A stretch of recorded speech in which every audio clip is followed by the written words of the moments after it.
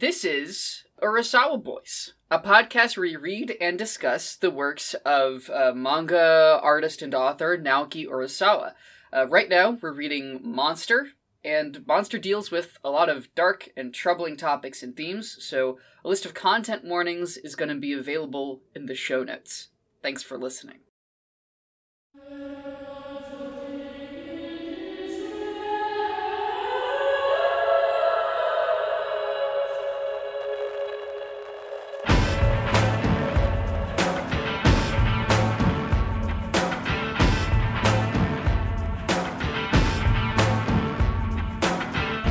Hi everybody, this is Urasawa Boys. I'm Samuel Quinn Morris. I'm Matt Fennell. I'm Tyler Crumrine. What's going on? Where'd you get that shit? We have picked up a stray along the way. One of our favorite designers made some really cool stuff. Just an all around pleasant fellow. Tyler, you wanna introduce yourself a little bit? Yeah, sure. I'm Tyler Crumrine.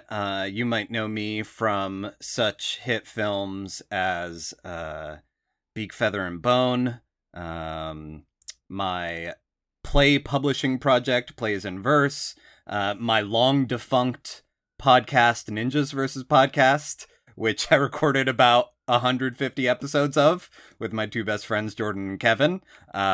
Years before I had any kind of like actual presence on the internet. This was like back in, I think we started in maybe 2011. That sounds about right. That would be about the time for a podcast called Ninjas Versus. Yeah, because it was around the same time that like the McElroys were really blowing up, and it was before podcasts were lucrative. It was just kind of more like, hey, this is a fun way to hang out and make people laugh.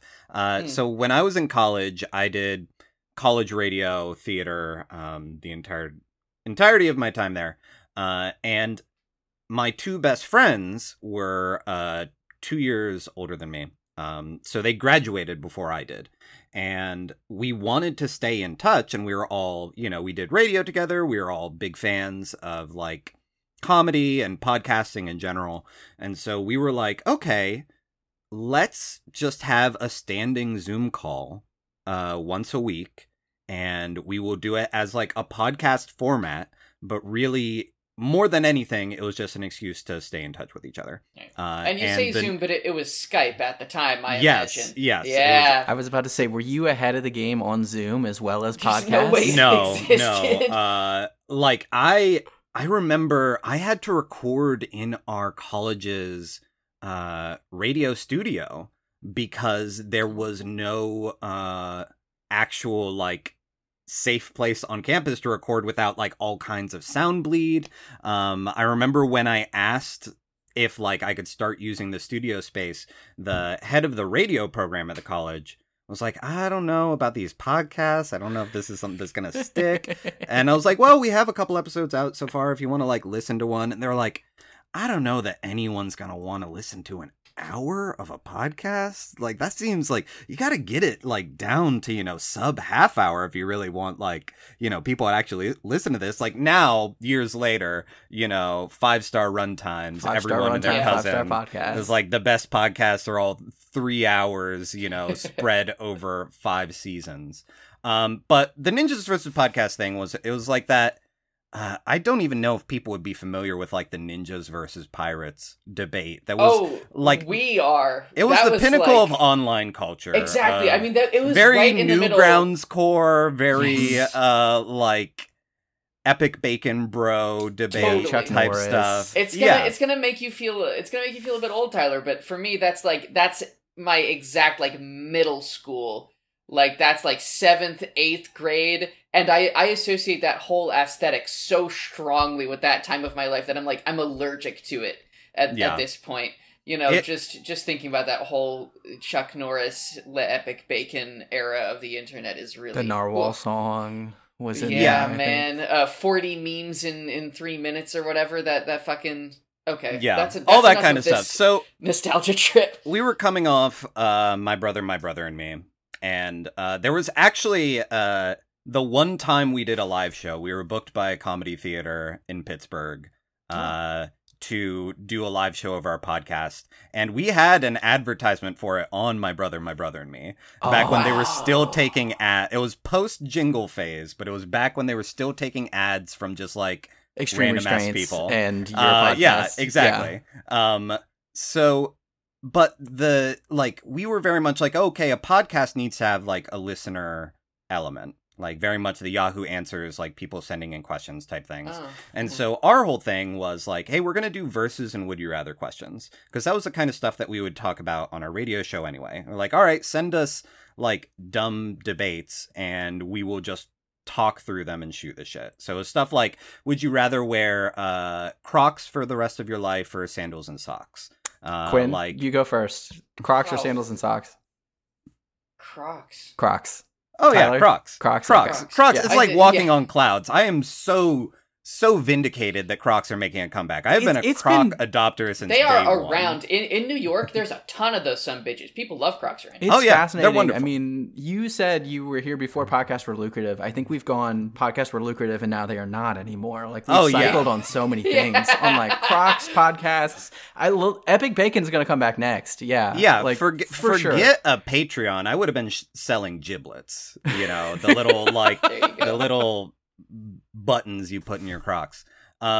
So we recorded a bunch of episodes and we were pretty consistent about it. And then there was one like string of a couple weeks that we just couldn't record something. And we started to get emails from people saying like, where's the podcast episode? Because mostly we were just like generating our own questions, getting the occasional questions from like friends, and more random people started sending us questions. And then people were like, hey, like, what's the deal with your release schedule?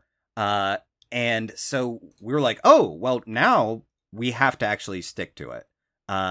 So we made like relatable more than 100 episodes. It was great. The best thing to come out of it, though, by far, and I'll stop talking about my weird No, you're podcast our guest. history, Talk.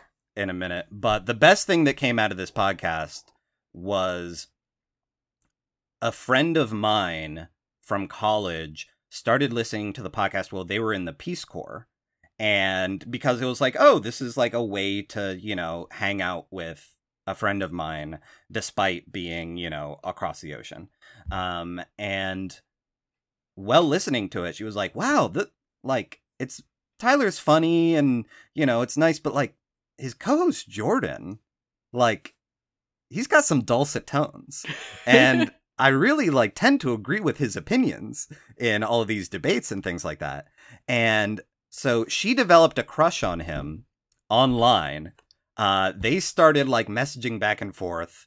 Eventually, when she came back to the US, they met up. They started going on dates, got engaged. They are now married in a very happy relationship. And it was after that, the last episode in our feed is an episode that we recorded before his wedding. That's so great. Of hey, well, this is as good a reason as any to end a podcast where the first 100 episodes were a lot of us moaning and groaning about how single we were. And now, both of my co-hosts are married. One has kids, and I have, a partner I love. And so it's now that I come as the 33-year-old who has already gone through, the podcast ringer. I am happy to just guest on other people's podcasts and be like, you never know what's going to happen from it, but it's fun. It's it is. I don't know. I'm a big fan of the style of podcast that is okay, this is friendship accountability. And if other people join us, great, but we're going to nerd out over some manga. Yeah. It's a really good time. What a nice story that was, Tyler. Yeah, thank you. That's so sweet. And it's always nice to see the light at the end of the tunnel. Yeah, you'll die someday. Yeah, exactly. 74 years. Yeah. I just turned 26. I'm at 74 years left. I don't know about you. I keep a very close eye on on the clock. I think I left that in last episode. Oh, yeah. You talked about when No. you Oh, died. I did mention that. No, it's your mortality is well known. This is where we ask our listeners to set up the site where it's how many days left does Quinn. It's your death clock. Yeah, it's just a fuck. I would love that. I'd bookmark it. Anyway, I think the moral of the story is that if any of our listeners have a crush on either of us, don't tell me, because if you tell me, I immediately become worse at things. Is the thing. So actually, that is the real moral. That's the secret moral. Don't tell him. Tell me. If you have a crush on him, tell me, and we'll figure out what to do about it. Maybe we don't encourage that. We'll assassinate you. Yeah. Different direction than I was expecting, but let's. Hey, let's talk about at the end of the day. Yeah, I love manga.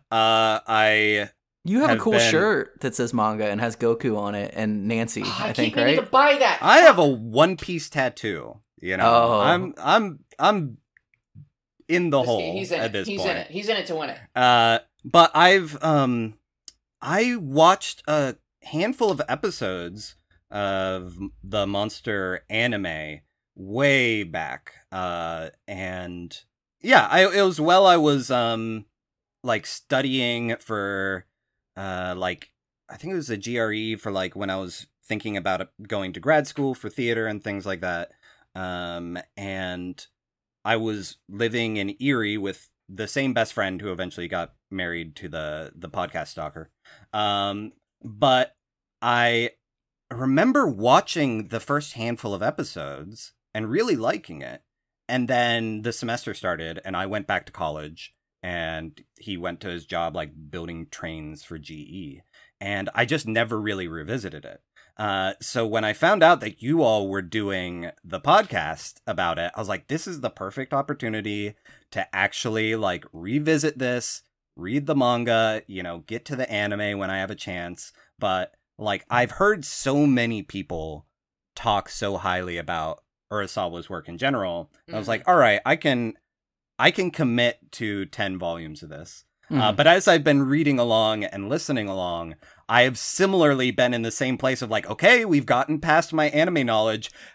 How are we at the midway point? Like, what is going to happen? Yeah, what's left? The answer is there's stuff, a lot of plenty. it. Yeah. Oh yeah, there's stuff, and we start to see it unfold a bit. It's the dominoes are getting set up, which is actually technically it's the opposite of unfolding. We are presently folding. So let's jump into it. I guess we're gonna rotate around. Yeah, I've got first, and then I don't remember. I've got third. Okay, perfect. Yeah, okay. So we're gonna cycle through. The reading this week was chapter 78 through 86, which comprises the back half of Perfect Edition Volume 5 there we go. The entirety of Perfect Edition Volume 10. Or regular edition Volume 10. Well, the regular edition's still perfect. It's just not brain. There we go. I like that. Yeah, just doesn't have the word on it. Yeah. All right, take it away. Okay, yeah, so chapter 78 is called Grimmer. A man in Dresden reviews the surviving I'm sorry, records. if I can interrupt you for 1 second. Yeah. Hit me. Grimmer, I hardly know her. Carry on. Right you are. Oh, man. This is great. We need a rotating third chair every week now, I think. Ooh, yeah, for quality content like that. Yeah, no, I mean, that's the top of the barrel. Not, I don't know. Everyone's familiar with the phrase bottom of the barrel, but that's top of the barrel. That's top barrel. That's wedding cake topper. That's prime cut. Barely even marinated. Just skimmed off the top. Like not ripe. Creme de la creme. A5 Wagyu eaten raw. Let's get this thing summarized. Grimmer. A man in Dresden reviews the surviving records of the East German Kinderheims, following a trail of atrocities, hoping to find out exactly what happened. This is Herr Grimmer, a former East German foreign correspondent, in big air quotes, who worked as a spy during the Cold War. Grimmer's on his way to Prague, and we see him happily and selflessly perform a few good deeds on the way, sharing his shoes with a young boy who's been bullied, giving money to a man in the train station who's pretty obviously running a scam, and then making polite small talk with a Japanese man who's also on the way to Prague. Grimmer and the Japanese man present their passports for an immigration inspection, and when Border Patrol agents leave, Grimmer reveals that he knows the man, Dr. Tenma, has a fake passport and is in danger. I like Grimmer. Me too. I love him immediately. Grimmer is lab designed to be best boy, as far as I can tell. Like, nobody doesn't like Grimmer. Everybody likes Grimmer. I don't know if they mentioned his first name in this Not movie, yet. But his first name is Wolfgang. Oh, ooh, good Wolfgang Grimmer. Woo! Man, what a slam dunk of a name on Urasawa's part. Yeah, he is like the prototypical nice guy. Mm-hmm. Just very aw shucks look to him. So are either of you familiar with, and this is kind of a like connected media type thing. Well, possibly, I'm not sure. Are either of you familiar with the 1981 film Possession? I know of it because it's Dr. Alan Grant as the main character, and his wife gets Sam Neill. possessed. Sam Neill is in it. And like, I know that you all have talked a little bit about, like influence on Urasawa, that he was someone who was like consuming a lot of media. I don't think it came up, but I feel like the baby is a very clear Twin Peaks reference. Okay, yeah, that's a good pull. We did, I'm pretty sure we brought that up during the dance sequence. I think he's kind of like doing the, like, he's not backwards talking, but, God, and I think that I hope we mentioned it.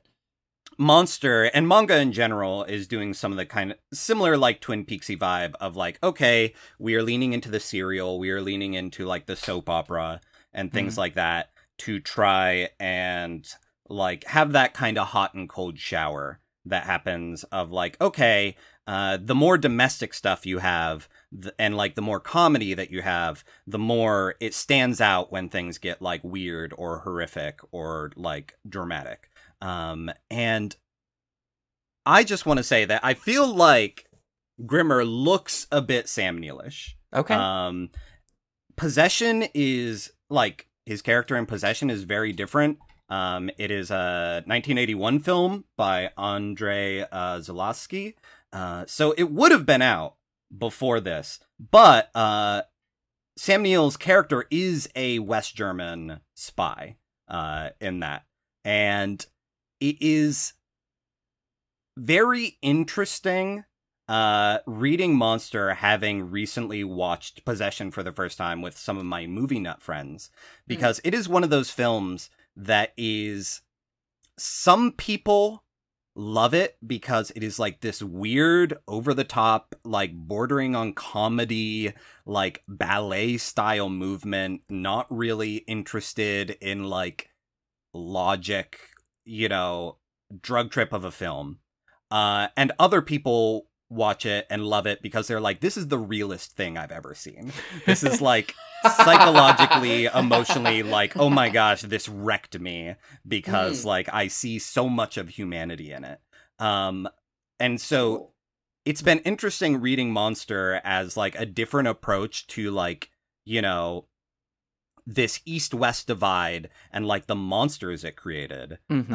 Because Possession is so much about, it's nominally about a divorce. Because Sam Neill comes back from a spy mission and finds out his wife has been cheating on him. And then the question becomes, who or what has she been cheating on him with? And it goes some wild places. It's one of those 80s horror films where, like, I'm the most squeamish person alive, and I was able to handle it because, like, you can kind of see the artifice.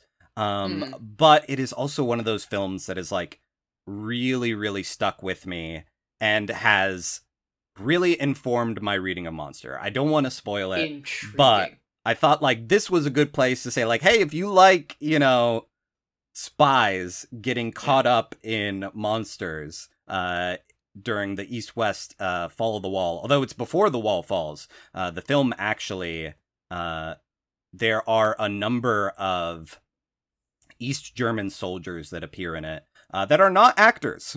Wow. They are just being filmed as they are on the other side of the wall, kind of gawking at what these filmmakers are doing.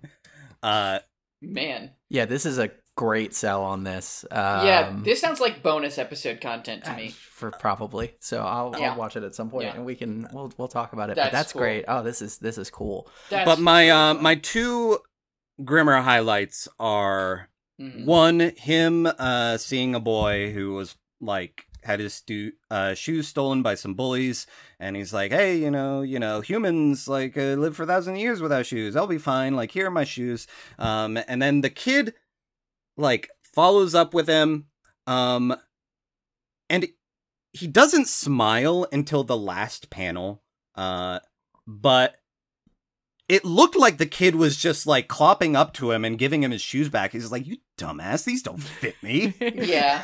It's really so cute. I mean, the sound too, and the shoes are huge, and they are drawn so big on this kid's feet. Grimmer's a big guy.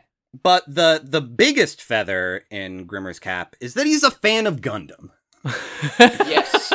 Yeah, we get to that in a. Oh no, it is this chapter, isn't it? Yeah, it's on the train. He's just kind of I went to Japan once. He's talking to Tenma. He's like, what are those robots they have there? Those Gundams. This is great. I got a model kit for my son. It's wonderful. Yeah.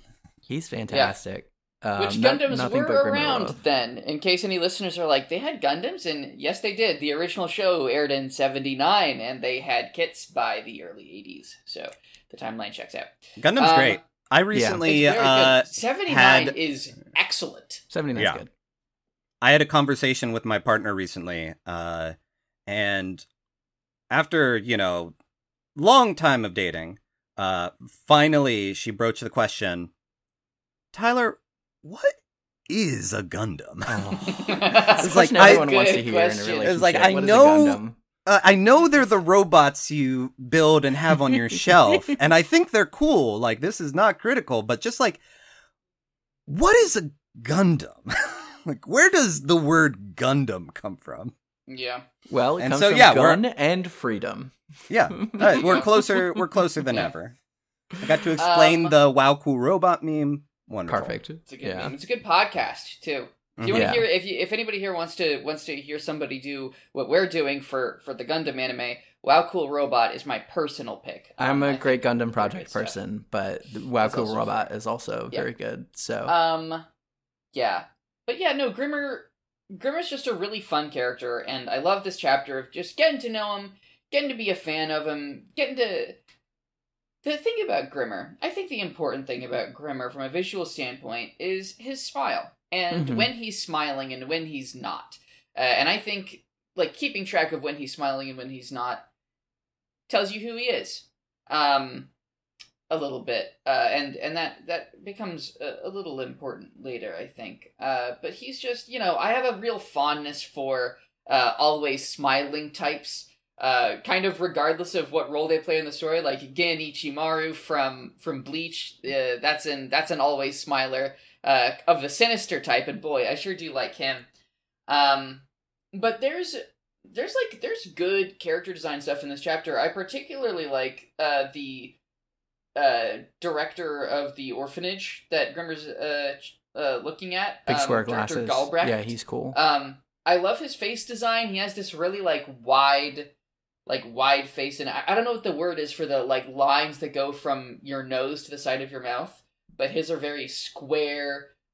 Just this huge distance between his nose and his mouth. I just think in terms of his facial construction, it's another new face. You're Urasawa has to run out of faces at some point. He never does. He's always got a new one just locked and loaded, ready to go. It's pretty cool. Yeah, he's great. So my favorite Grimmer bits are, well, first, I really like the way he's introduced. He's got the Catholic saint lighting behind him in the panel where we see his face, right? Also just I think his name is a fun joke, right? Where it's okay, this guy's name is Grimmer, and he is the happiest person we've met in this story so far. So that's good. But I really like after he hangs out with that kid and the shoes, when he's in the train station, this dude comes up to him and runs a whole like, hey, you know, I've lost my wallet. I'm going to see my sister. She's sick. Do you have any money? And he just kind of, I was really struck by how bought in he appears to be to this whole thing, right? Like doesn't question it at all, just completely goes along with it, gives the guy money. And then when a bystander like gives him shit for it and is like, that dude just, you know, robbed you, he kind of acts like incredulous to this other guy, right? Like, what are you talking about? What do you mean? You know, yeah, I'm gullible, blah, blah, blah. And it's like, it's fun to imagine that this is just like a nice dude who is, it's almost like a bit that he's doing, right? Where like he's pretending to be shocked by this. I don't know. And, you know, just kind of bumbling around. And like, obviously later on we see that this is, I think, kind of his whole thing, right? As he acts like he's this big, naive, kind of softy guy, and he's able to use that to his advantage. But it's a great character introduction. We already talked about the conversation they have about Gundam. He sings a song at one point, and if you go on YouTube and find that song, all of the comments are like, "I'm here after reading chapter 78 of Monster." So it's good. But I feel like also we're deep enough in the manga now that I know, at least when, as much as I liked him upon introduction, there's also this like sense of skepticism that you have. It's like, all right, are they going to pull the rug out from under us again? Like, is this someone who's just another in the long line of people who are very good at putting up an act? You know, whether it is Johan, whether it's like any of his followers, but like you see these acts of kindness and you're like, okay, you know, is he being scammed here? You know, is he actually gullible? But if he knows better, you know, and is like just giving this dude money because he had the audacity to ask, like, what is his purpose? Like, is that true altruism that he is like being generous for the sake of being generous? Or is he like setting up some larger scheme, you know? Yeah. Also, speaking of like, it's the middle of the manga and skepticism, I think there's another kind of skepticism somebody could reasonably have, which is more characters. But of course, this is an Urasawa manga, and there's always more characters. If you ever think you're done with new characters with this guy's work, you're absolutely wrong. And I think it's also cool, like, and when I said mid-season finale, I mean, like, I think how this chapter starts and how this reading goes is really proof of that read on the last reading, because this is very clearly like the start of something new. This is a new character, it's a new character, and he comes in with a goal and an arc, right? Other characters, it might take a little bit longer to understand their goal. It might be like, I'm not sure exactly what this guy's doing here yet, and then you find out later. But with him, within the first few pages, we're like, okay, here's what he's doing. We know that his goal is aligned with the goals that our team already has, right? He's working at parallel purposes with Tenma. So we already know that even if we don't trust him all the way, we can identify with his arc, and we know he's going to Prague. So like we have an idea of how he fits into this, which there's a lot of other characters where that question is it's a much bigger question mark. But with Grimmer, Urasawa just pops it right in there, and he's like, don't worry too much.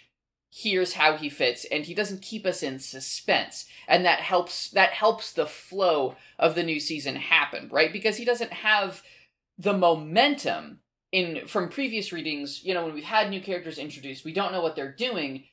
Urasawa's trusting the momentum he's built up to keep us going through some of that exposition. And we see that later this reading with Suk.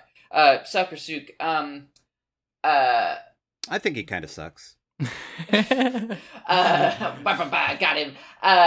You know, but here Urasawa knows he doesn't have that momentum. He needs to start building it up, and so he gives us he throws us a bone Grimmer and who he is and his motivations, at least on a surface level, and he makes him a very enjoyable person for us to be around, so that we don't have to do any of the heavy lifting ourselves in terms of getting invested in this new arc. Yeah, and I mean, the other thing is Tenma's here right away, as opposed to like the Munich chapters, where it was a big deal when Tenma came back, and I think it was the same with. No. It was because we titled that episode Tenma's Return, right? Because it was like we were waiting for him for a while, and it's here. This one ends with, all right, they're linked up together right away. So I think that confirms kind of what you're saying, what you're positing here. We don't see a lot of Tenma in this reading, but what we do see, is very interesting, and I'm excited to talk about that next chapter. Let's get into it. Yeah, train hijinks. Have anything else on 78? That was it for me for 78. I think maybe the last thing to highlight is when Grimmer says, "Gundam, I bought a model kit for my son. He loved it." Tenma asks, "Where's your son now?" "Ah, well, he died." Yeah. And then they just sit there for a second. Gundam killed him. War's a war. And I think that is the way that gets just like dropped and it hangs there, because there's the silent frame where you just have train noises, which is fun. It's really it's an interesting moment, I guess, because it is like, well, what do you say to that? And it gives us, it gives the readers like, okay, maybe this has something to do with all of Grimmer's motivations or whatever. So we can hit 79. Chapter 79. Picnic. Grimmer strategically holds up the cops so that Tenma can get off the train. After Tenma makes his escape, Grimmer catches up with them. They climb a little mountain pillar thing, and they have a little picnic on top. And talk a little bit about life. And Tenma talks a little bit about shooting Roberto. Grimmer points Tenma to a safe place to cross the border into the Czech Republic, and lets Tenma know that no matter what we've done, we still have to do what we have to do.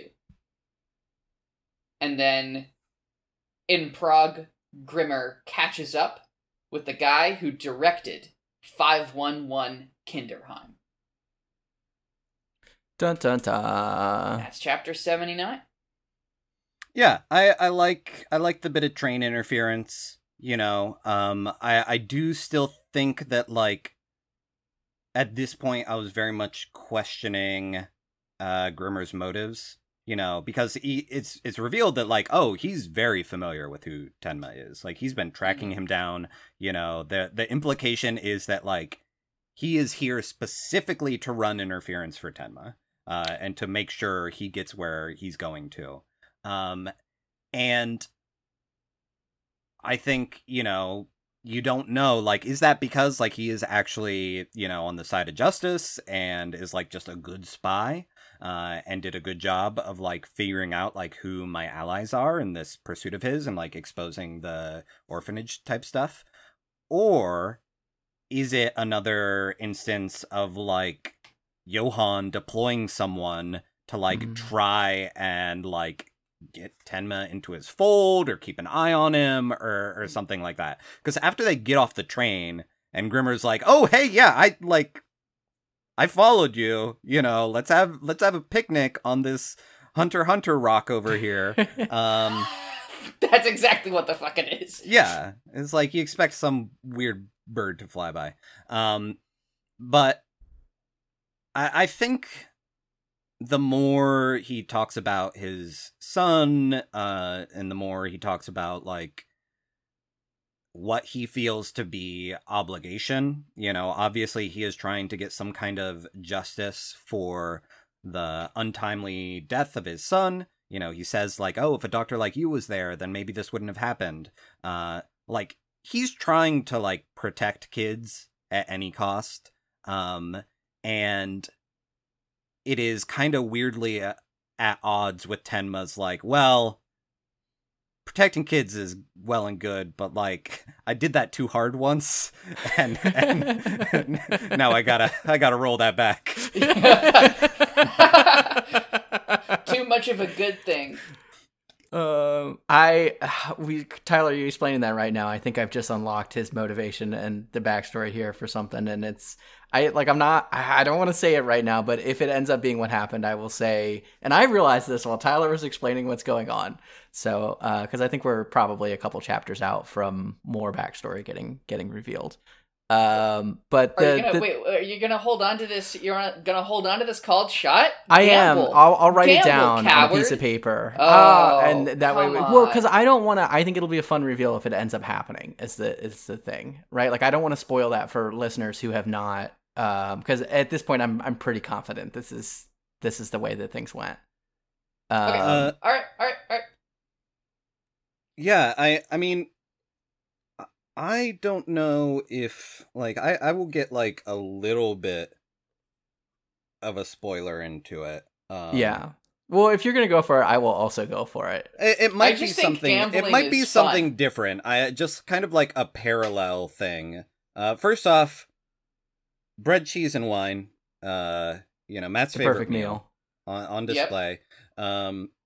But I think it's interesting that, like, Tenma is talking about, like, shooting people and how hard it was to, like, shoot, and, like, how weird it feels that, his hands are steady afterwards. And Grimmer doesn't really have much to say about that. Like, they time jump. He pivots to talking about fishing and talking about the border, and like, hey, I think you're still a doctor, even though Tenma says, like, well, after murdering someone, I can no longer consider myself a doctor. The thing I want to focus on is that it comes up later that Grimmer, like, never uses a gun.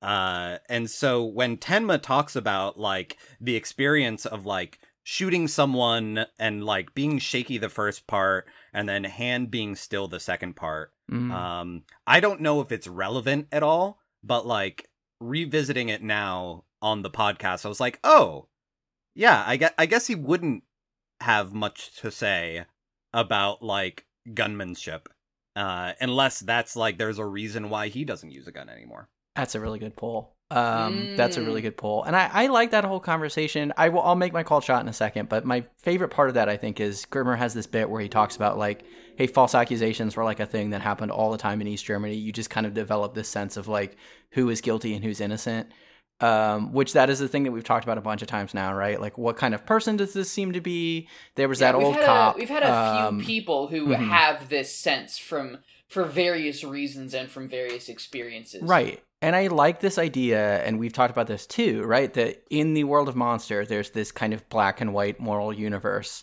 that is just, like, absolute, right? And people can kind of tap into it, and it's like, this is who good and bad people are. And, like, the most monstrous thing is this thing that is just, like, inexplicably dark and evil, and we can't figure out why. Yeah, because the consistently the people that we're supposed to trust their judge of character the most are kids. It's like, oh, pure children, like, they know what's up. But also, this is a story kids about really don't know what's up.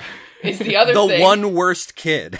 Yeah, kid who's, like, moral compass so bad that just everyone is never it's be like, trusted. Not me. I will push back here. Kids don't know who to trust. I think one of the most important things this manga says is that kids don't. Right? Kids like that one lady that ran that orphanage said, kids are, or maybe it was that other motherfucker. But kids are entirely dependent on who is raising them, right? Kids are dumb as hell. Accept, whatever they are given. But it's almost like knowing who's guilty and who's not. It comes from something in yourself, right? Like Dieter knows who he is and he knows what's right for him. and that cop, he lost his sense when he lost that faith in himself. So it's just like whenever you find these various people in this series who have that sense, it has to do with how they feel about themselves, which I think is something very interesting. I like it when people just inexplicably can make character calls. Like, I just always think that's fun, right? It's a fun like thing. when we don't have to narrativize around, okay, how do I do this and that and the other? It's just like, yeah, I know you're cool. And I do think, I think that this chapter is interesting because what we see here, like, look at it this way. So we get a lot of Tenma going, I shot someone, he's probably dead, I'm not a doctor anymore. And I think another way that you could approach this is to have the previous chapter and this chapter focus more on Tenma and what it's like for him having shot someone. Because you just know this dude is tossing and turning in his fucking hotel rooms, just like in there, but we don't see that. We see his character development from the outside. We're from Grimmer's viewpoint this chapter, and we don't see what Tenma's thinking. We only know what he says. We see him being quite sullen and not speaking very much, and how we see the emotion in his face when he says that he's not a doctor anymore, those couple of times, and I think seeing him from the outside, being forced away from our viewpoint on him, especially after how close our viewpoint was in last reading, right? Scaredy Cat Tenma, we were with Tenma in a way that we really hadn't been, and now we're further away from him than we've ever been too. And I think that, like, that change in our relationship with Tenma, or our perspective on Tenma, in this really pivotal moment for Tenma is, or in this pivotal process, is super duper, like, it's a really interesting pick. It's a super interesting thing to do, in terms of the reader's relative narrative position. I think it's an awesome move. Yeah, and then at the end of this reading, he specifically goes up to a guy, like, sitting at a Grimmer cafe, does. and is like, "Hey, you're Herr Petrov. Or should I say, Reinhard Biermann?" And, like, gets into the, like, I know you're the Kinderheim guy, like, you've been going under an assumed name. Yeah. There's a great little detail here, super easy to miss. It's on the first couple of pages where we see the guy. If you look very closely at the newspaper, and on the last page when we see him, if you look at the newspaper, that's a German newspaper. It's not Czech. Which is just a beautiful, beautiful touch. Because it didn't have to be any language at all. But Urasawa was like, I can have fun with this, Yeah. Well, just, you have to check yourself before you wreck yourself. Exactly. It's a whole, because he comes up, he's like, is anyone sitting here? And the guy's like, yes. And then he sits down anyways. It's, it's fun. Do we have any more notes, or should I make my call shot before we move on? I just like it that Grimmer is talking about the fish he caught, and it's the same panel a couple of times. He's like, trout this big. You can really catch trout this big. It's good stuff. I do think that is him signing his death warrant in the way that any of these nice schmaltzy moments are. At some point, he's going to die before he can catch another trout that is this big.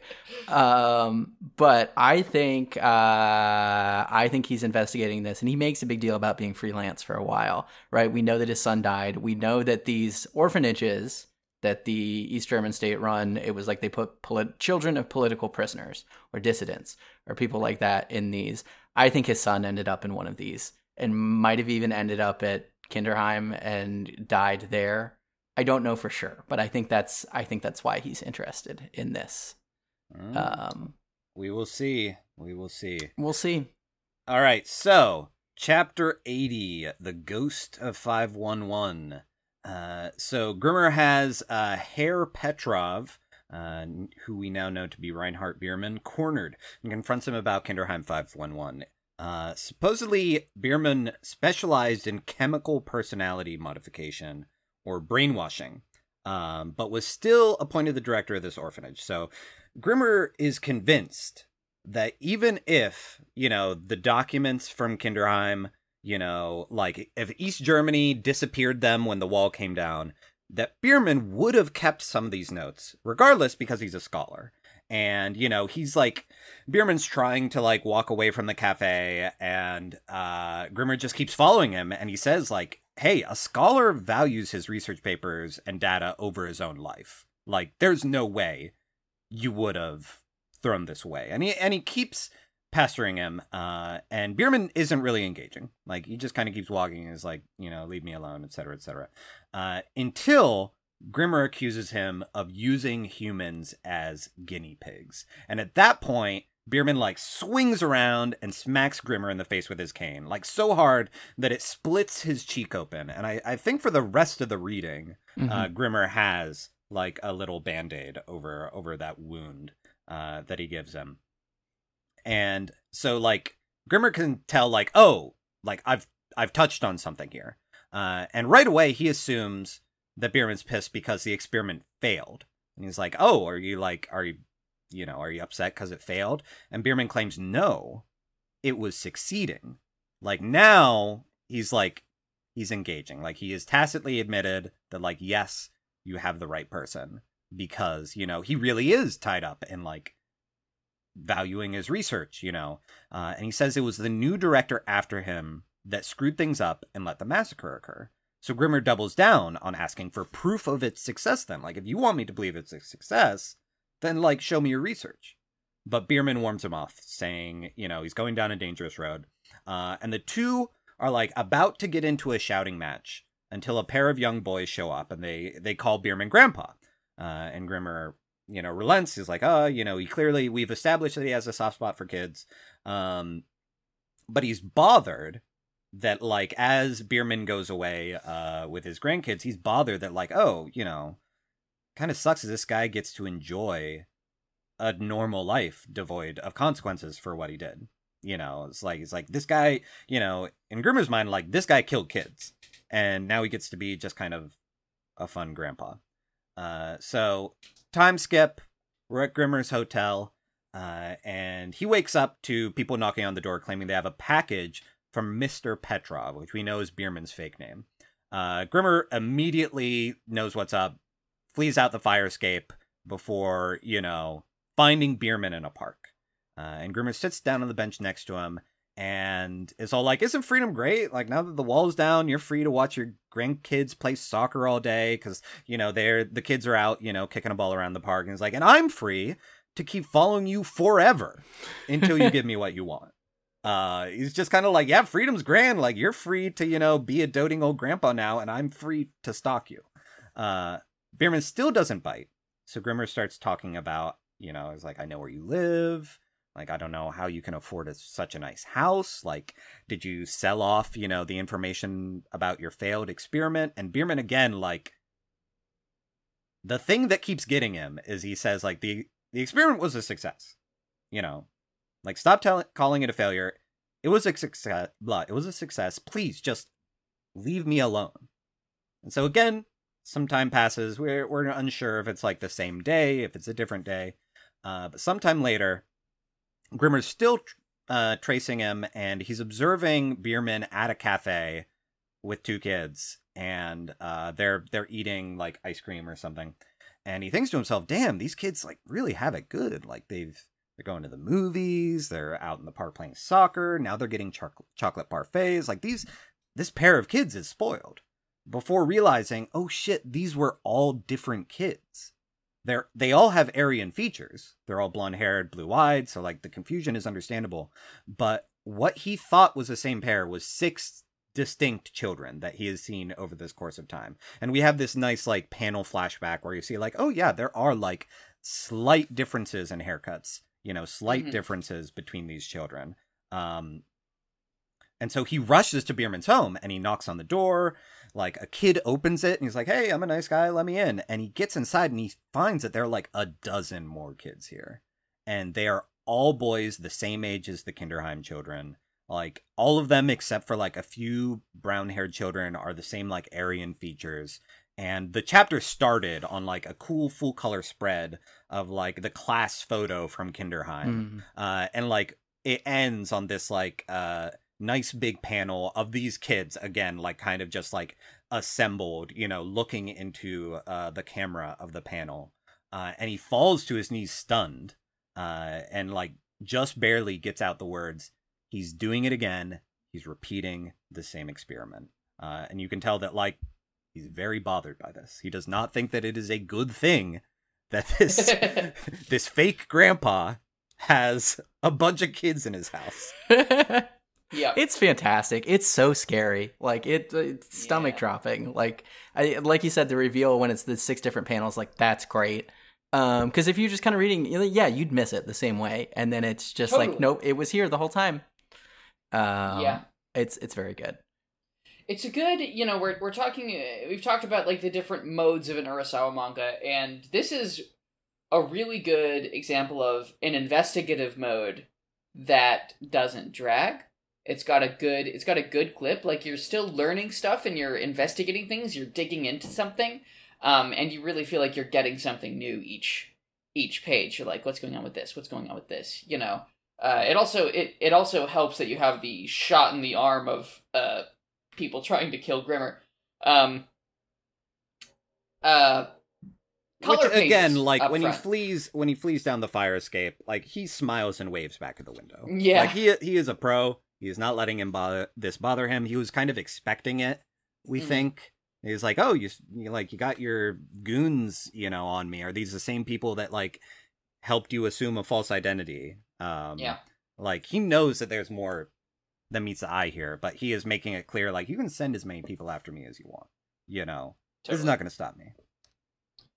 Yeah. Do you have any thoughts about the color pages early on? Well, I think Tyler pointed out the spread, the class photo one, and that's very good. That one's really cool, and I also think like that one I like to highlight. Because the layout's good, right? It's this kind of widescreen shot with a bunch of gutter up top and at the bottom. Wolfgang and Bierman are both foregrounded, right? They're not part of the class photo. And that class photo, just another good example. Every time you think Urasawa's out of faces, check that out. It's like a fucking character creator in there. You can see the different ways that he draws noses, mouths, jawlines. Like, it's a great example of how Urasawa thinks about and how he composes a face structure just for this one kind of child, right? Like, these are just a bunch of little Aryan kids, and this is the variety that he can introduce to just this one kind of person. I also, in general, with all the color spreads in the Perfect Edition, I'm not sure like how much of that is recreating the serialized version, or how much of it is like the limitations of printing. Like I've so I ran a play publishing press, and I am more actively running a games design and publishing tabletop role-playing game company, and so I price a lot of print runs, and I design a lot of books. Sure. And so each of these color spreads, like, it will start off the first couple pages full color. We've got like purples and blues and greens and things like that. And then a couple pages in, it transitions to more like muted brown tones. Like it's browns and reds and grays. And I like that, like, the final color page, we get that red splash of blood for the wound on Grimmer's cheek. And the sound effect, like the big sound effect in red is really, really good. But I would be curious to know, like, in the printing of this, is it a matter of like, okay, we can afford this many full color and we can afford this many like partial color, or if it is like an intentional transition from color to black and white? Because you see how, like, in the full color, Grimmer has like kind of, you know, he's got a like green shirt, a blondish brown hair too. And then during that like half color period, you see like, okay, his hair is now represented as white, his shirt is now represented as gray, and once we get to the fully, you know, grayscale, like, okay, his shirt is gray, his hair is white. It is almost like a, you know, the color washed out, like, almost. Yeah, Drains pulled out. And then it just continues to be black and white for the rest of it. I know enough about manga publishing. Basically, like, I would say that they have a particular amount of budget for color, right? And I expect that Urasawa uses that budget intentionally to create. Basically, he wants that he wants to ease the reader back into black and white, because if it was from full color straight back into black and white, that might be jarring. You might miss the color. It's more. Probably like 6 of one, half a dozen of the other. You know, it's like, yes, there are limitations, but also like, okay, it's a method do I've I seen want to like in other just series too? Throw from one thing to the other. Yeah. So but I think it's interesting. One other minor color thing, during the bit where Grimmer is needling Bierman, he asks if the experiment was a success, and the background color in that panel is tinged red, which is not tinged nearly so red in the other panels in the sequence, and I think it counts as a Jack in the Box, actually. You know, it's very. It's a cool sequence. You know, you love someone who's just like hounding a bad guy with the hard questions. Who doesn't love hounding a bad guy with the hard questions? You know, there's a couple good panels with like their shadows in these ones where it's like, you know, Grimmer following behind Petrov, Bierman, you know, big shadow of big tall scary Grimmer, and then kind of hunched over Petrov. And I like those. That's fun, because I don't really think we've done too much shadow stuff yet. Yeah. Like, I don't think it's something we've really talked about, but it's cool. It's fun. The mention of chemical personality modification, I love to use the phrase cheap heat, and this is one of the ones we border on it. There's a run of Batman comics, and it happens in the first Dark Knight movie too, where it's like, Joker toxin or Scarecrow gas or something. Like, that is always something that just makes me, like, it's one of my least favorite. It just makes me feel bad, right? Because it's like, these people, it is you are preying on innocent people in a way that maybe they can't even understand or recognize, right? So it's like, that is why Grimmer is hounding this guy as much as he is, right? Because of these terrible things that he did. And I think you mentioned, Quinn, in the earlier chapters, you know, when is he smiling, when is he not? The first time that we really see him frown is when he's like Bierman is left and he's reflecting on, you know, it is unfair that this guy is able to live out his life in peace with his grandchildren after the horrible things that he did. So it's good. It works, I think, especially because of where it goes. Yeah, I'll keep reading it. There's some interesting just a little bit of political commentary here when Grimmer catches back up with Bierman at the park. Oh wait, it's at this park. I've been to this park. Ha! You have? That's a real park? Yeah, it's a real park. It's overlooking most of the city. Like I said, I've been to Prague that one time, and I went to this park. It was very nice. I ran down a hill too fast and fell down, and I can only imagine that the friends of my Czech host thought I was being a real American at the time. Just seems like kind of an American thing to do, to run down a hill too fast and fall down. Who doesn't love falling down a hill?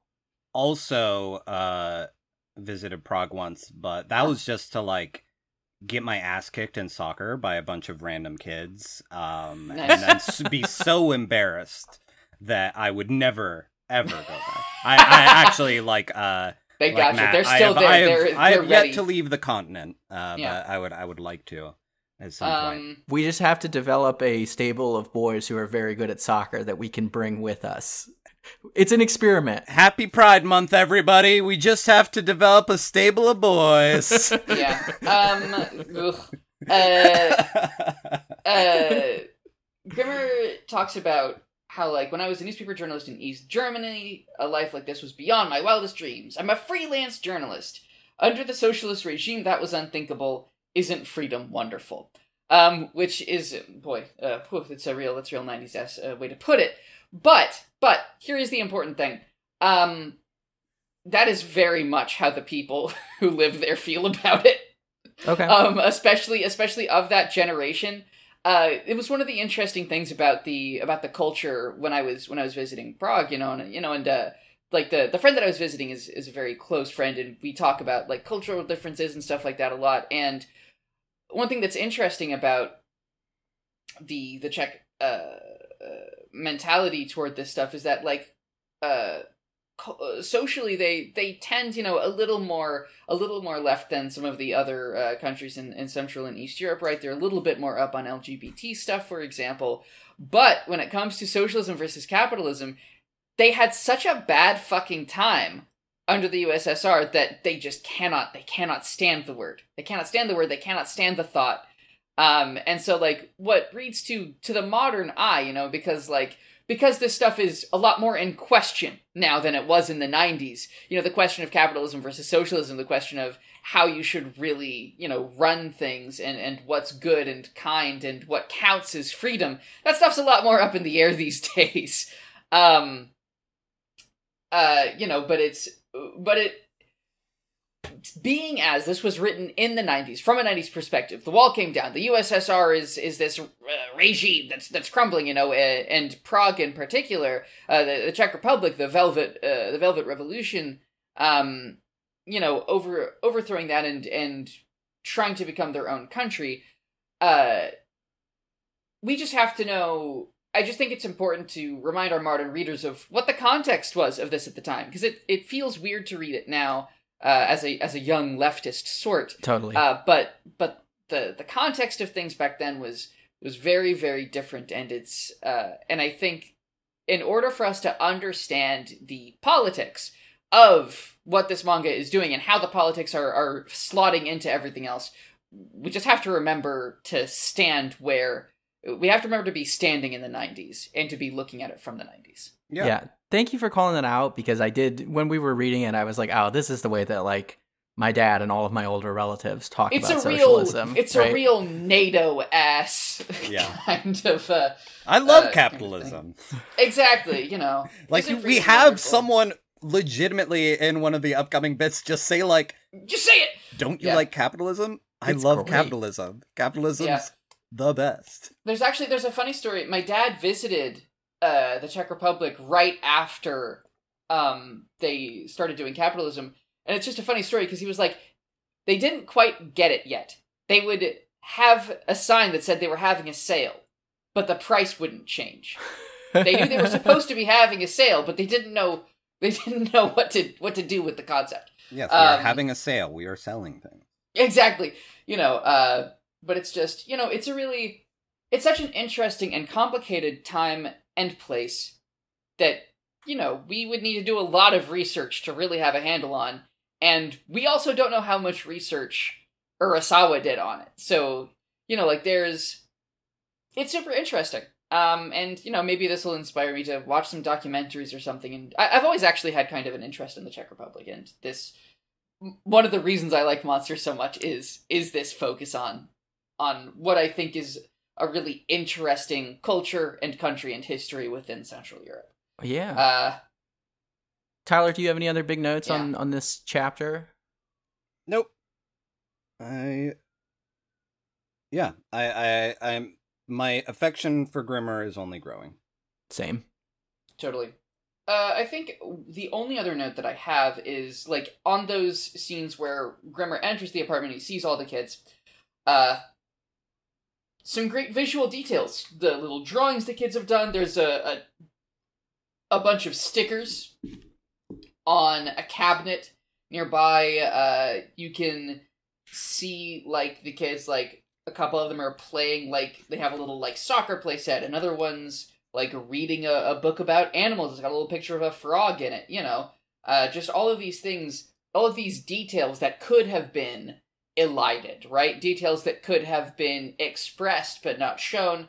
Urasawa drew them, he made choices for them, And I think that really, with the stuff that comes in next chapter, I think that says something. I think it's intended to set up what kind of a place this is. Yeah, this is a great call from your part, because like when I look at that spread initially, and I think it's, like you said, with the reveal it gets reframed, but the thing I'm seeing is the looks on the faces, right? Which I think are supposed to, they kind of fall into that genre of scary looking kid, right? Yeah, it's definitely a bit creepy. And that's where Grimmer is, right? Like, he's doing it again. He's messing up these kids. But yeah, like you said, even from here, if you stop and look for a moment, you can see like, well, that's not quite what's going on. So it's cool. I like it. Okay. Chapter 81, A New Experiment. Bierman/Petrov arrives to find Grimmer with the boys and explains that he rescued them from a red light district at the German border when the wall fell. Grimmer asks Petrov why he's repeating the experiment, and Petrov scoffs, explaining that the 511 experiment was a success and there's no need to repeat it. He elaborates, telling Grimmer that 511 was an education program to develop superlative subjects, and Grimmer's understanding of the atrocities that happened there is wrong. Everything fell apart when darkness, hatred, and nihilism took over, all because of a boy who showed up at 511. Grimmer rebuffs Petrov and says that his research has shown that things went wrong because the boys at 511 were unable to love. Grimmer threatens to turn Petrov over to the police, which prompts Petrov to offer his research notes, which he has kept, as a trade. Grimmer says that he needs a moment to think and takes the boys to the park to play soccer. He decides to turn Petrov in and explains to the boys that they'll be free, and is shocked when they don't seem to want this, and all appear to be genuinely happy living with Petrov. The group returns to Petrov's house, passing a beautiful woman on the street, and are shocked to find Petrov and his housekeeper have been shot dead. Petrov gives Grimmer a key and instructions on how to find his notes, which include a taped interview with the boy who brought darkness to 511. As he dies, he reveals that these boys were an experiment to develop boys who would not be overcome by darkness, and the missing variable the first time was love. As Petrov dies, Grimmer sadly remarks that this isn't a revolutionary new experiment. It's just the way that everyone knows children should be raised. That last bit was probably my favorite part. It's him great. Just saying, like, oh yeah, you should love kids if you want to, like, you should give them a good childhood. Yeah. But it's also like, I don't know. It's a bit tropey in a way of, like the purely scientific mind, of like, the person who has to, like, justify their humanity as like part of some like great study or great experiment, or like, showing kindness as like, oh, I'm not just doing this because like this is like a more enjoyable way to live life, but like, oh, this is part of like my research, etc. But it is also like,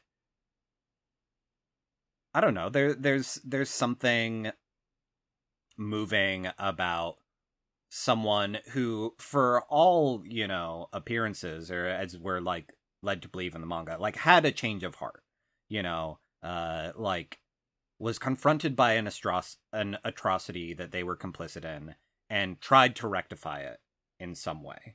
So like almost going back to, Grimmer saying to Tenma, like, hey, we all have like our, like the things that we need to do.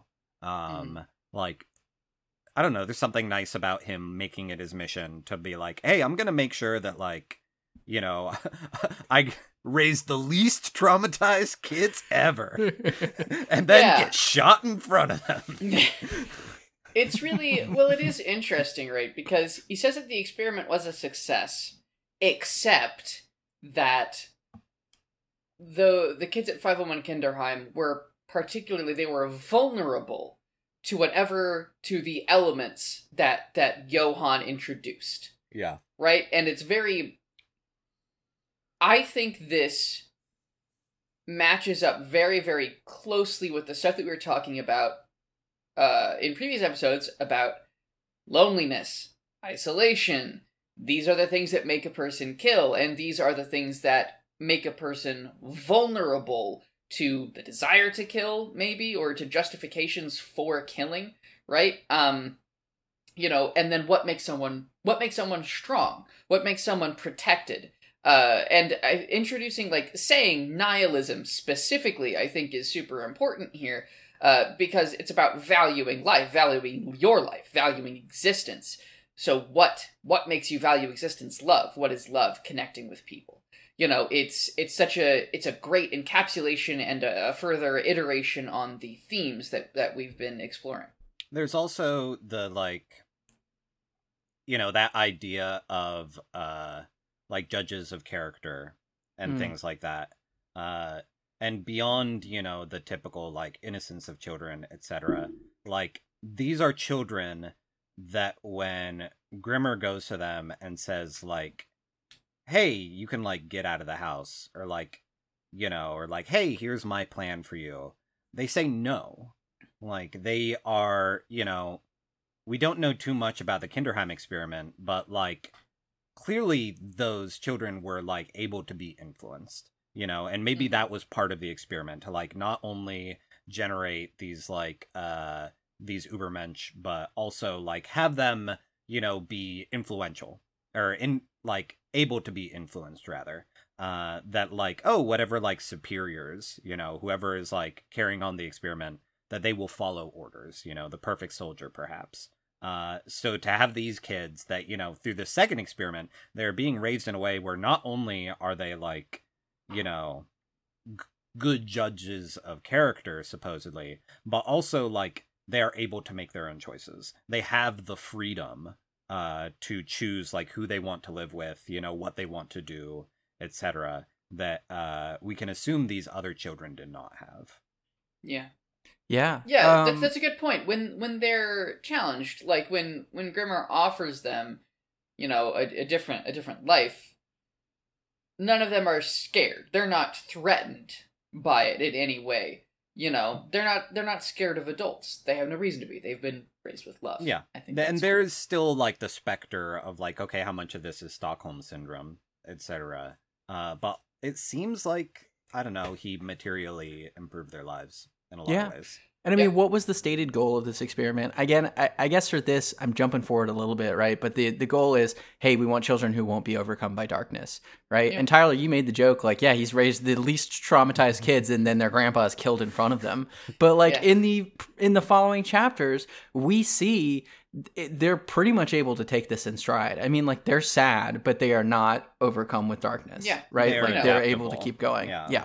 Especially because, like, they're, like, kept together in, like, groups. Even if they're not all together, they're kept kind of together, and you can see, or I think it's implied in a way that they are still, like, they're there for each other and they're helping each other through it. That it's resilience. Resilience is community. Mm-hmm. Yeah. To seize on that some, that, like, also, like, it sadly mirrors things that we still have to deal with today. Of, like, these are children that, like, we mostly see them outside of their home. We mostly see them in the community, like, enjoying everything that life has to offer. Like, they're going to movies, they're getting food, all these different kinds of things. Like, these are not, like, isolated children. I feel like part of why they're able to be resilient and actually move through the world is because they have lived in the world. And, like, how many,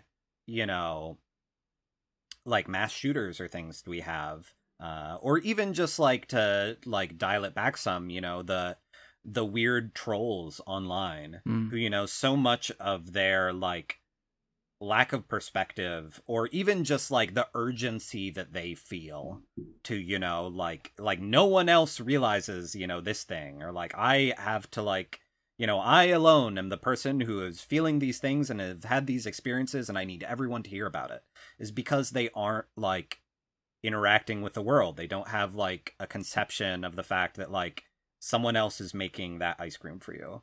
Someone else is making that movie. It's just, like, pure consumerism. Yeah, no connections. Yeah. It's that's good. It's good. It's a good chapter. Quick check lesson. So at the start, the housekeeper comes in. I was hoping you'd explain this, actually. Yeah, she's gonna make knedliki. So, knedliki dumplings are not dumplings as you conceive of them, dear listener. Knedliki. Basically, they are like little loaves. They are like little loaves of very dense, very moist bread. And so Czech food a lot of times it's very saucy, right? You get like some meat in a whole bunch of nice thick sauce, and then you get these, like 3 or 4 like thick slices of knedliki on the side. And so what you do is you keep your knife in your right hand the whole time you eat, right? You never swap over. And you cut off some of the meat, and then you grab some of the dumpling, and then you use the knife as like a little spoon to put some sauce on the dumpling. And that is how you eat a lot of Czech foods. Suppers in particular have these very heavy, thick sauces, and the knedliki are sauce vehicles. Not a lot of flavor on their own, but maybe like a slight yeastiness to them. They're generally steamed or boiled dumplings. But yeah, like the concept of like dumpling is honestly a bad translation. It's a bad word for them because, when we hear dumplings, we're like, it's something that has stuff inside it. Well, and, I will say very quickly, as someone living in the South, sometimes people go biscuits dumplings. True, and the way you're talking about it, like dumplings, yeah. kind of similar. Yeah, it's a crime to call biscuits dumplings. Also, by the way, chicken and dumplings, that's chicken and biscuits. whoa! There's other kinds. Okay, we're getting into it. But there's other kinds of dumplings. Yeah. Don't even get me started on gnocchi. Oh man. Yeah. Anyway, knedliki, very very tasty. And very Czech. Quite identifiably, like this is a very Czech food. I would also like to draw attention to the fact that this chapter also has an instance of Grimmer just getting his ass beat in soccer. Totally. Yeah. Like he can't keep up with these kids. Like he has like one of his like moments of like, oh, I'm thinking about things and implications, and they just straight up like kick a ball at his head. He falls on his butt and they call him a dork. And they just like laugh at him. And there's a moment of like, oh, are these kids malicious? Yes. I love this actually. I made a note too. Like, are they picking on him? And then you kind of realize, like, no, they're just kids being kids. Like, he can tell, like, he watches their faces, and he's like, oh, they're all, like, genuinely happy. It's a really good way for him to have this revelation, I think, right? And it's, like, for the reader as well. For me, it was, like, just like you said, these aren't demon kids. These are just children playing soccer with a gangly tall dude. It is funny how scared of children this manga, like you're scared of the kids, like a kid shows up and you go like, oh, well, that's the like, Stephen King of it all too. Yes, like there is a certain brand of horror that like taught people that like, yeah, kids are scary, and part of that is because they are so like unknowable. They're so vulnerable too. And there's it's what I said about like the chemical stuff, right? It's like you have no way of knowing how you are going to mess this thing up, and that is terrifying for you as an adult. Mm-hmm. There's also something interesting here, which like in the phrasing, Johann wasn't part of the experiment, right? Like they were saying, they weren't even trying to make someone like Johann, but it's just important to remember that what Johann did, like, Kindergarten 511 was horrible, monstrous, no matter what, but Johann came in and outdid them at their own game. Right? Yeah. Like, whatever Johann is even worse than military programming. Yeah, I love that we keep getting fuel added to the fire, that he is something so supernaturally monstrous from a deeper and darker wherever. The word they use is overtook. He overtook the whole thing. Terrifying. I think one other thing that we want to make explicit in this chapter is also that, like, the beautiful woman appears to be Nina. Yeah, and I hate that. This makes me very anxious because, like, as, it is as very our listeners Nina-coded, like, we just see hair and, like, some shoulders, but it is, like, we've really kind of had, the Nina profile, like, drilled into our brains at this point in the manga, and we don't see the face, but like the implication is pretty clear. Like it could be a fake out, but it is Like, as a reader, I think that's what we're led to believe. As someone who has a crush on Nina Fortner, as our listeners know, I am hoping that this is a fake out. Because look, you kill people when you gotta in this manga is the way that it goes, but also I hope that she did not murder this man and his housekeeper. Yeah.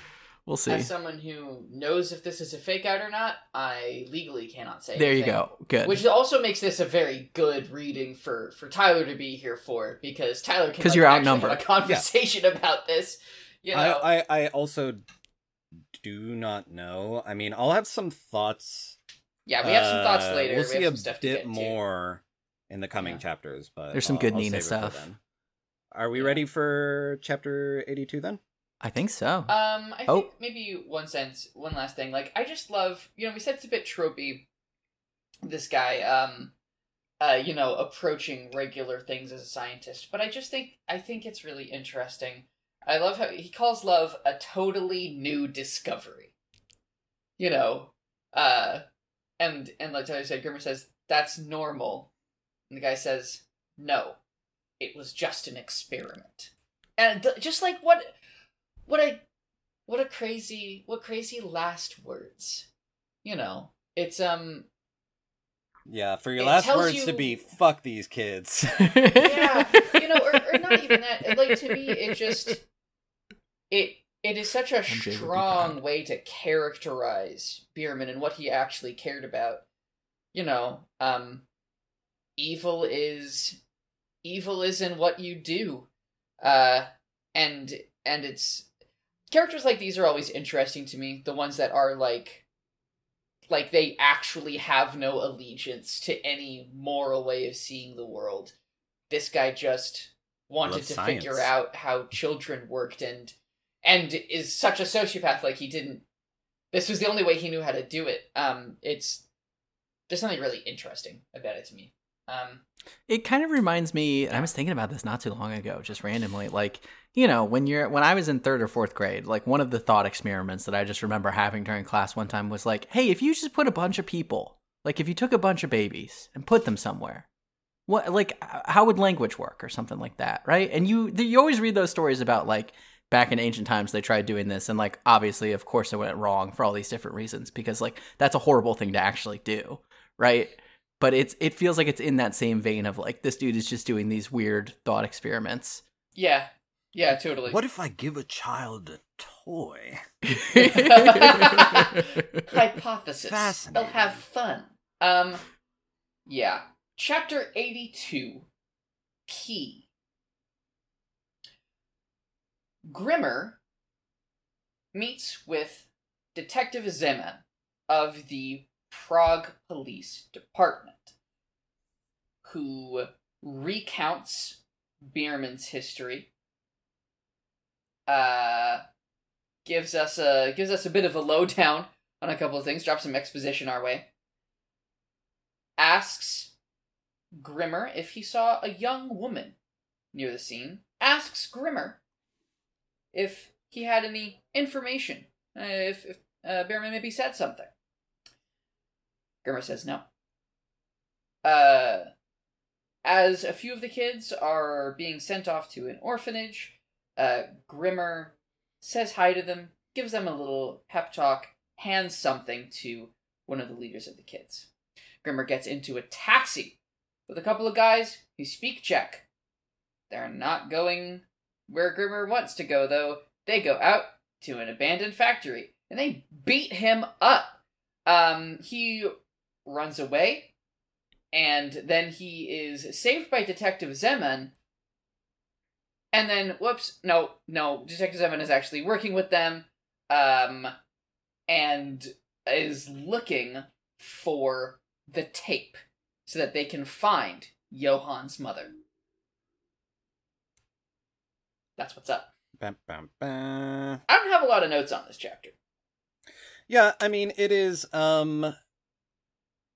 just like a kind of classic complication of things, like, okay, now the police are involved, like, here's another faction, who's working with who, are these the folks that were sicked by the Doctor onto Grimmer earlier, you know, like, are they, you know, on Grimmer's side of trying to, you know, track down who did this, all these different kinds of things.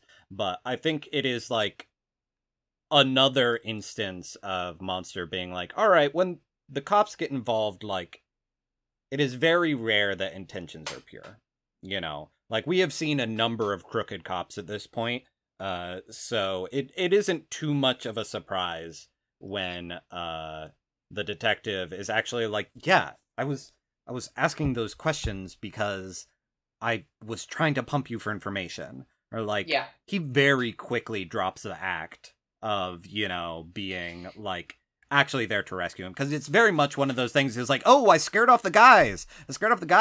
Are you sure? Like, they must want information from you. What could they want? What could they possibly want really from good. you? Yeah. And, you know, Grimmer's a professional. He's like, I don't know. This is crazy. And he's like, okay, well, I'm dropping the act. You know, tell us now or we're going to torture you. Like, hey, guys, come out from behind the wall. He's literally just like, you know. They're just waiting around the corner. Pay no attention to the man behind the curtain. Yeah. It's good. I made a note that, and we kind of started talking about this a little bit earlier, but I made a note that we really have started to get heavy into, like, political espionage, dissidents, terrorist groups. It's like very heavily leaning on kind of the paranoia of, okay, when you have all of these regime changes, like, what does that look like for the police, for the state, for the people who live there, stuff like that. And that kind of, I think, defines the next couple chapters, is like that mood We're really still in hangs over it. mode. Yeah. We're super in thriller mode now. Yeah. Some and very good, like, good. action panels in this one, too. Like, you know, you got the, like, sound effects as Grimmer, like, runs across the like the catwalks, like the scaffolding, like that. Yeah, it's like a lot of you know, nervous tanging of people approaching, some cool reveals and things like that. Yeah. The imagery like of him it. clipping his nails is also good. Yeah, I was just about to mention that the nail clipping becomes very relevant. Yeah. That, like, we open on this detective who is, like, very much, like, he does, like, the little, like, anime, like, oh, oopsie, touching my forehead, like, bump my head on the table. Like, he's saying he's, you know, as he's talking to Grimmer, there's, like, the entire time he's like, hey, do you mind if I clip my nails? And he is, you know, he's like, oh, my wife likes me to keep my nails clipped. So you know what's going on. Did you? Because, like, obviously I did. Yeah. I was immediately. Oh, yeah. Nice. Because growing up, when I was a kid, getting my nails clipped was, like, my least favorite thing. You know, it's like before I was old enough to clip my nails myself, having my parents clip my nails, I hated. Right? Because it's the thing that he says, right? Like, you got to cut it down to the quick, right? Like, and there's always that fear, like, you're going to cut too close, it's going to hurt, it's very sensitive. Like, so that is, like, an immediate, that's like, oh, this is not good. It's not fun. Yeah. And yeah, and like his last panel, like he whips out the fingernail clippers again. He's like, hey, like he's waving in his face. He's like, we're gonna talk to you, mister. It's good. Yeah, it's a fun chapter. Yeah, and the kids are like they are getting parceled out to various orphanages, and that's sad. So there's too. like they're being kept in like groups of 3, but the understanding is that like if there's a dozen of them, they're being sent to at least 4 different orphanages, and like these are kids that grew up together. These are their best friends, and so like the dour mood is a lot of them kind of coming to terms with the fact of like, well, I'm saying goodbye to like, you know, almost like adopted brothers. Mm-hmm. Mm-hmm. Yeah. Quinn, do you have notes here? I know you said you don't have a lot, but are there any big things that jump out at you? I mean, like I said, there's a lot of exposition about kind of the political situation, and like it's interesting, but I did think it was interesting because I had forgotten, because they talk about, well, you know, Czechoslovakia split into the Czech Republic and Slovakia, and that's another instance of the monster with no name splits and goes two directions, right? That we always kind of, I think it's good to be on the lookout for. Definitely. I know just enough check and Google Translate helped me with the rest. There's a whole conversation between the guys peeking check in the taxi. They're saying completely normal things. Okay. The guys just ask him, "Where you going?" He says, "Oh yeah, well the bank's on the way to the hotel." And then the other guy gets in, and he actually asks, "Take me to the factory." And then they talk about football. He's like, "Hey, did you catch the game?" And the driver's like, "Oh yeah, but I'm really disappointed." That's wonderful. I like that a lot, actually, better than if they were saying sinister things. Yeah, I think it is pretty funny. I also think, we're gonna go have a little chase scene in an abandoned factory. 90s as fuck. Yeah. Everyone loves an abandoned factory. It's so... And it's drawn very cool. There's smokestacks, all that good stuff. Yeah, I like how it's rendered. And it's also, it's very much, this whole manga is very much like, this is in the West, but this is another one of those great settings that you don't see a whole awful lot in a lot of manga, It's just one of those fun things where it's like, here's a guy from Japan kind of taking on these Western tropes and locations, and how does he see them? How does he use them? It's always something that really, really interests me. Yeah. Tyler, I gotta ask, since you're also a first-time reader, did you for a split second think that the driver of the taxi cab was Roberto? I think. God. Yes. No, I did. Okay. Because they look kind of similar. And I was like, totally. Roberto? Yeah, our good friend? Like looking into the rearview mirror. And like when he turns around, there's definitely that like, I think right away, even if it's not him, that like sets us up that this is like a suspicious situation. Totally. Yeah, just in the framing of it. I don't know how it could be Roberto. He's probably dead. He's probably dead, but I need to remind everyone, we have not seen the body, which is important in these stories. Yeah. Look, he's probably dead, though. He's probably dead. Hey, a villain can still be Roberto coded. Yeah.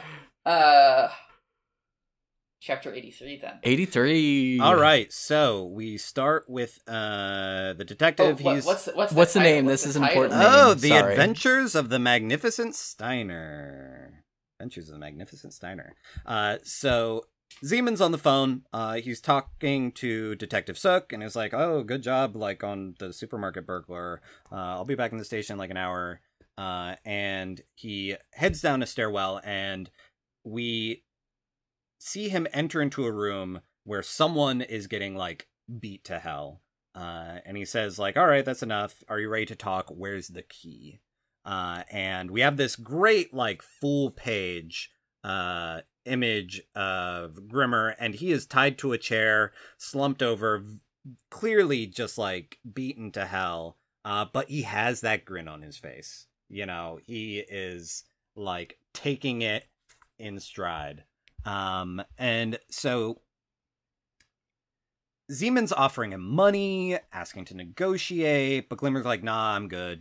Just very much like your classic spy won't, be intimidated, like won't break character, etc. Finally, Zeman breaks out the nail clippers, and he proceeds to cut off not just the nail, but like the entire tip of the finger on each of Grimmer's hands, one by one, as he interrogates him. And like, this is what gets Grimmer to break. Like, this is one of those he's not smiling moments. You can tell that this is like actually getting through to him, but he does not give them anything. And Zeman starts to monologue, and we've talked about it some already, but I thought it was worth just like, it's a lot of exposition, so I'm just going to read it verbatim. He says, "The tape and the documents, they're of no use to you. That tape is only meaningful to the organization for their goal of reviving the Eastern world. The tape documents what the monster really is. These men need the monster. Only the monster can unify the products of 511 Kinderheim. Those children were molded at 511 Kinderheim to be the prodigies of East Germany's communist regime, the creme de la creme. They say the monster took control of 511 Kinderheim and destroyed everything. Who else could bring together and lead such an elite group? Now, where's the key? So Grimmer smiles again, and he starts to laugh, which really sets Zeman off. He, starts interrogating him like, who are you? Who sent you? If you don't want money, what do you want? Do you think you're 007 something? He, literally evokes 007. He's like, do you think you're James Bond? And they beat him some more, and Grimmer's finally like, speaking of 007, have you heard of the Magnificent Steiner? And he goes on to explain there was a West German cartoon in the 60s where the hero was wimpy, but any time he was backed into a corner, a secret friend came to save him. Little did he know, he transformed into the Magnificent Steiner in life or death situations. And so the thugs are like, okay, so is that like what you're going to do? Before, like, beating him within an inch of his life. They're basically saying, like, why would you tell us about this cartoon? Like, are you about to make a comeback? And then they just, like, knock him out. So he's out cold, and they untie and drag him to a faucet to drown him. It is like, a small pool, like a little washing station in this factory. But then a mysterious Nina-shaped figure appears in the doorway and shoots one of the thugs in the head. So next thing we know, there's been a time skip. Grimmer wakes up. The woman is gone, and he's slumped against the basement wall, and Zeman and both thugs are dead. The mystery woman is nowhere to be seen, and only one of the thugs were shot. The other two were beaten to death. So Grimmer staggers back to his hotel, and he lies down, and eventually, like, he's looking up at the ceiling, and he looks at his hands, and they're caked with blood. We don't know if it's his blood, if it's someone else's, and he shifts to the edge of his bed, and there's this great shot of him, like, hunched over, staring down at his hands, and he starts to smile again. And while he's staring at his hands, the chapter ends with him saying, "Magnificent Steiner, you've done it again." The implication being that, like, who knows if there is a real Magnificent Steiner, if he made up this cartoon or what, but he is saying, like, all right, I guess I passed out and murdered some people, and it's not the first time.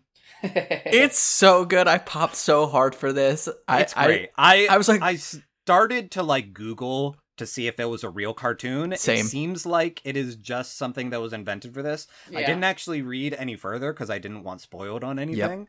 But I love this. I popped so hard. I was like, we got the Hulk in this comic now? I really like, it is very much, it's 90s as hell, it's tropey as hell, but I like that not only are they leaning into it, but they are acknowledging it. Mm-hmm. Like, they ask him, like, do you think you're 007? And then after he tells them, like, well, here's this story, have you heard of this super spy? They're just like, okay, like, why are you telling us this?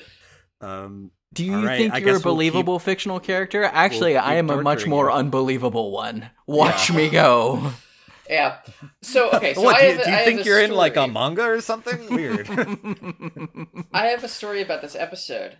So, once upon a time, I was on vacation at a hotel. Oh, you passed out and you murdered everyone. Exactly. I have no family. I was on vacation at a hotel, and I just turned it on, go to Cartoon Network or something, but I think it must have been, like Toonami. And and what should be on but this episode of Monster. And I was 10 years old. And I watched this whole episode, 11 p.m., me in the hotel room, the Magnificent Steiner, and my God, did it stick with me. I don't think it's that perfect, that perfect, like, point at childhood where you're not quite traumatized, but you're scared as fuck. Yeah. And it just sticks in there.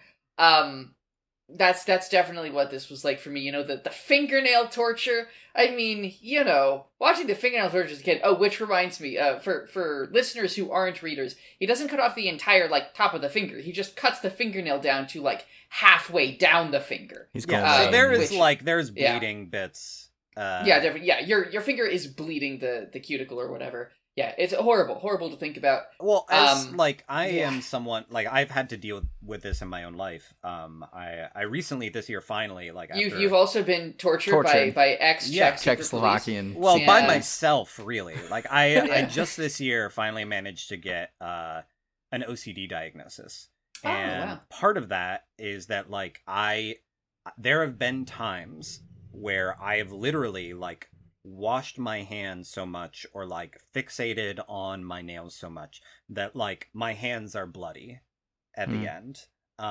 And it is this torture was something that was very resonant to me. And also they do a very good job of illustrating just how much pain he's in. This is the most pain we've seen anyone in this comic in up to this point. Yeah, it isn't super graphic in the actual clipping itself. It looks like just kind of normal nail clipping from, each of the panels of the clip, but his immediate reaction is oh yeah, there's more, there's some skin being trimmed here. This is, but it's also, that is part of why when I got to the end of the chapter, I was okay, did he beat these guys to death? Or are his hands caked in blood because he just had the tips of all of his fingers cut off? Yeah. Oh, it's really good. Cool. It's so cool, man. And also, best girl Nina. Again, yeah, I also wrote down her face, but it is so implied. Yeah, I wrote down the exact same thing. Is this Nina Fortner? It sure is shaped like her. So I thought that was it's oh man. It's like how Kirby is shaped like a friend. This murder is shaped like Nina.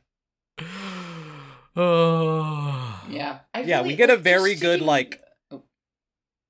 evocation of 007 though.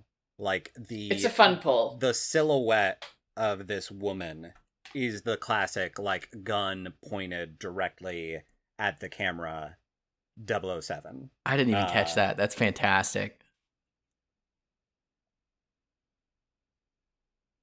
Yeah, and the only other thing worth noting, I think, is that Grimmer knows there is a woman. He caught a glimpse of her. It would be, and I think that is part of why he does not know exactly what happened. I think that if he woke up and he didn't see anyone and everyone was dead, then he would just be oh, I clearly killed all three of them. But because he saw this woman and he never carries a gun, he's okay, I'm at least partially innocent. Yeah, one of them is dead it muddies from things. The bullet wound. Yeah. So she killed one of them, and then someone killed the other two. Probably him. Yeah, and that "You've Done It Again" panel is just, one of my favorite ends of a chapter so far. Totally. I think in this reading, it's definitely my favorite. This chapter, standalone, is one of it's just so cool. It's very well paced. It's super intriguing. The exposition is there. You learn more, but it's not overwhelming. And the mystery of the Magnificent Steiner is so compelling. And also, we do know more about Kinderheim now. So, okay, we know they were making these, Ubermensch, which is very much the, the great man theory of, that resulted in, people like Hitler. It's oh, we need, dictators. We need, these exceptional humans to lead us. And we don't know too much about the experiment other than, okay, Johann was a foreign element. So, maybe these kids were, really hard to control. Maybe they were not having, any success in unifying them or, getting them to be, complacent in the way that they needed them to be okay, well, it's one thing to, raise a talented child, but if they, hyperfixate on basketball, they're not going to make a good, head of the Gestapo. Sure. So, we need to make sure that these kids, also follow directions. And whatever this organization is that, we don't know who they are, if they are even the same people who organized Kinderheim, or if it's like completely some kind of separate thing. They're like, oh, it's really impressive that this monster came along and was able to get these exceptional children to do what he wanted them to. And so, like, maybe they plan on repeating Kinderheim at some point. Maybe they plan on just, like, you know, finding the best and brightest around the world. But they're like, one thing we know for sure is that we need, like, a Johann figure. Yeah.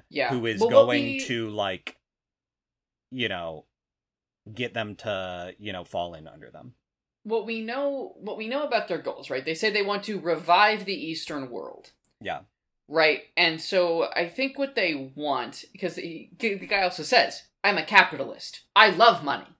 You know, and reviving the Eastern world.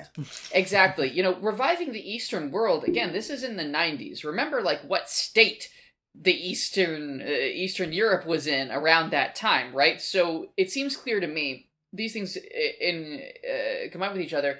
The revival they're discussing is an economic revival, and most likely being an offshoot of the Nazi Party, probably an economic and, you know, quote-unquote cultural revival of quote-unquote traditional values. You know, it strikes me as, if not Nazi proper, Nazi adjacent, and people whose goal is the introduction, the aggressive introduction of capitalism to the East in order to, I guess, make it powerful, and then they have power within that, is my guess. But what's interesting is that this is yet another political faction that wants to use Johann for their own ends. That makes, what, 3? You know, it makes, like at least 3 different groups of people who all seem to think that Johann will do anything they want, and it's just like, have you not watched every other group of people be murdered in cold blood by Johann for this exact thing? Yeah.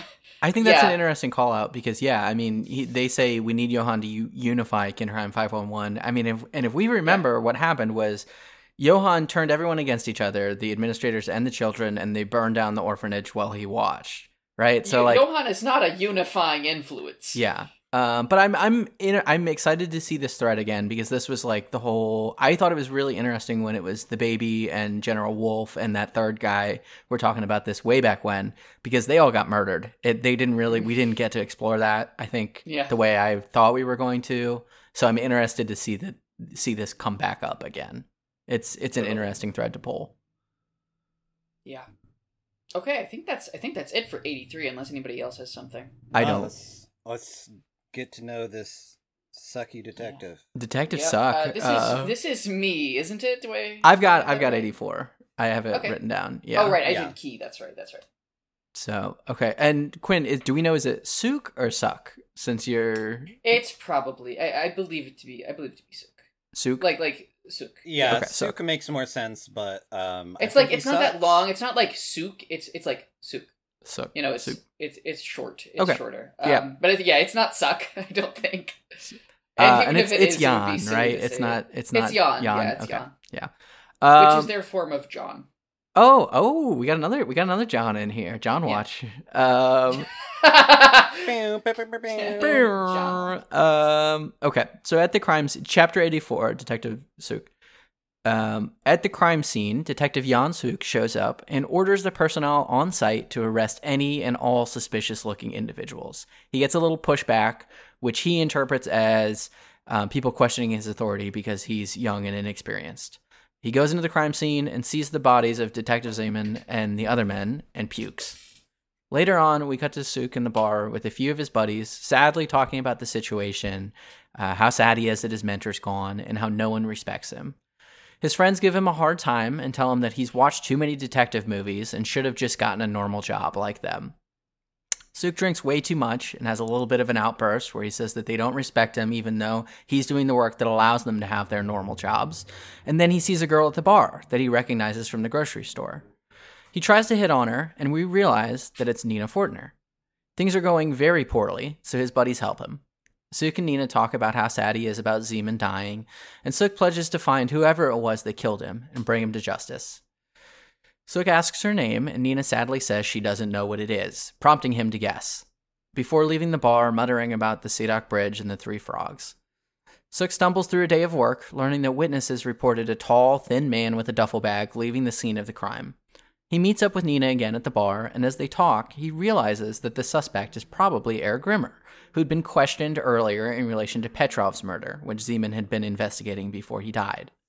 Nina leaves while he's having this revelation, and Sook rushes off to find her, going to the Sadok Bridge and finding a bar called the Three Frogs. He stares at the sign in shock as Dr. Tenma walks by. Good stuff. Good stuff. A cab includes Detective Sook. What a fucking clown boy. This is unfortunate because I love Detective Sook. Of course you do. Of course you do. He's Matt. Yeah. This is Matt all over. This is Matt if Matt was a cop. You'd probably puke if you saw Grisly triple murder. Oh, absolutely. Baby. Who amongst us hasn't watched a detective movie and been like, I would make a very good detective? Or is that just me? No, I absolutely would make a good detective. See, okay, it is. This is just classic guy things. In my theater college days, we did this is a very college theater kid thing to do. We went out to somebody's family's cabin, right, in the Smoky Mountains, and we had ourselves a little murder mystery night. You know, everybody had little roles to play. And I was the detective. And I was this fucking close. To solving it. I questioned everybody. Except the one person I needed to question. Oh, it's so infuriating. Anyway. Tyler, have you done murder mystery dinner ever before? Oh, yes. Is it fun? I've performed in murder mysteries. It is fun. Okay. Yeah. It is fun. It's theater as fuck, but my god, it's a good time. Like, if you get people who are, like, comfy with being in character, it's just a LARP, you know? Yeah. We, my partner, their mom's recent birthday, we played a role-playing game called A Taste for Murder. It's by Graham Walmsley, who I think did, like, Cthulhu Dark and some other stuff. But it is a very good, like, you know, murder mystery style game where any of the characters could get murdered, like, at the half act.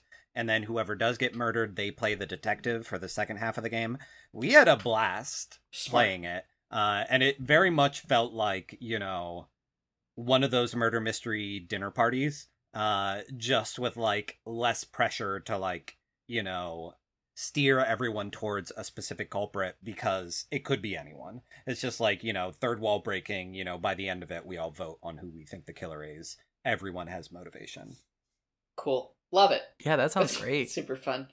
Yeah. I really liked the moment of him coming up to the woman at the bar and saying, like, hey, do you recognize me? And she's like, fuck no. She just shakes his head. He's like, oh, you don't?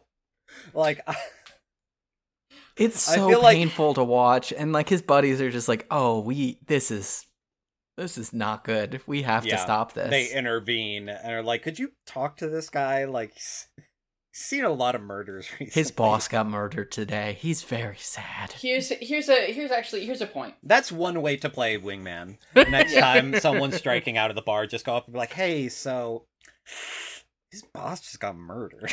Here's something interesting about this. Let him cry next to you for a while. This is Nina. She's speaking Czech. Yes, I noted this too. I have a theory, and I do not know if it is an accurate theory. I do not think this is Nina. I think this is Johan. They're twins. They have the exact same face and eyes. I don't know if it would be like a wig or like growing out hair or something like that, but I don't know. Like, I feel like this woman is not warm in the way that we have found Nina to be. Yeah, like, however, like, she's not being characterized. That, like, yeah, she's very much just kind of like, maybe it's because she's still just kind of, like, numbly moving through the world after, like, you know, the Three Frogs revelation that she had in the last section of chapters. But especially with some other stuff that comes up later, I don't know. Like, I I have been waiting for like the twinness to come up, and I feel like this might be a moment. And yeah, I kind of hope that's not the case, because then that would kind of feed into like some like transpanic attitudes of like, oh, you know, the person posing as a woman who's like secretly a serial killer. But I don't know. There's something fishy about this entire exchange to me. I'm gonna say, what if they're triplets? Oh, yeah. Because there's 3 frogs. That would be super cool. Anything's possible. I don't know. Huh. So, well, let's not linger on it too much.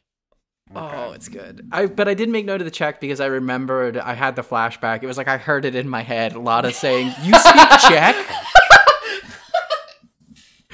Yeah, totally. Yeah, I really don't. I don't have a lot of notes for this one either. It's just bumbling through life. And we have, like, in Suk being caught up with the case, like, that he is not qualified to be a part of, but he feels like he has a duty to be. It is confirmed that, like, okay, the guys in the car were, you know, members of the former Czech secret police. You know, there's clearly a bunch of stuff going around, and they also found blood from a 4th individual. Mm-hmm. So, like, there's a reason why he's, like, you know, starting to fixate on Grimmer as, like, okay, like, this is how I prove that, like, you know, I am a worthwhile detective here, that, like, this is how I honor my mentor's memory, is by, like, putting all this on my shoulders. Yeah. Very Matt. Yeah, I'm going to go to bat for him again. I mean, I think that him being like, yeah, I recognize you from the grocery store is fantastic. And then also... I was getting bread and cheese to eat in my car, and I keep seeing you.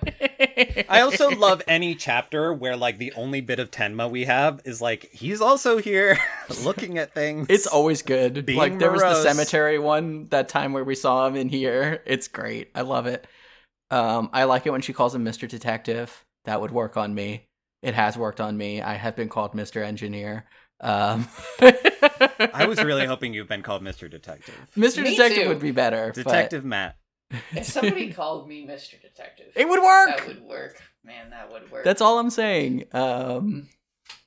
So, it's like I said, ACAB includes Detective, or like you said, ACAB includes Detective Sook, but also... No, we can say you said it. You can have it if you want. I love Detective Sook. I want to be We're all him. saying this. Everyone's saying this. Yeah, everyone's saying I have nothing more for 84.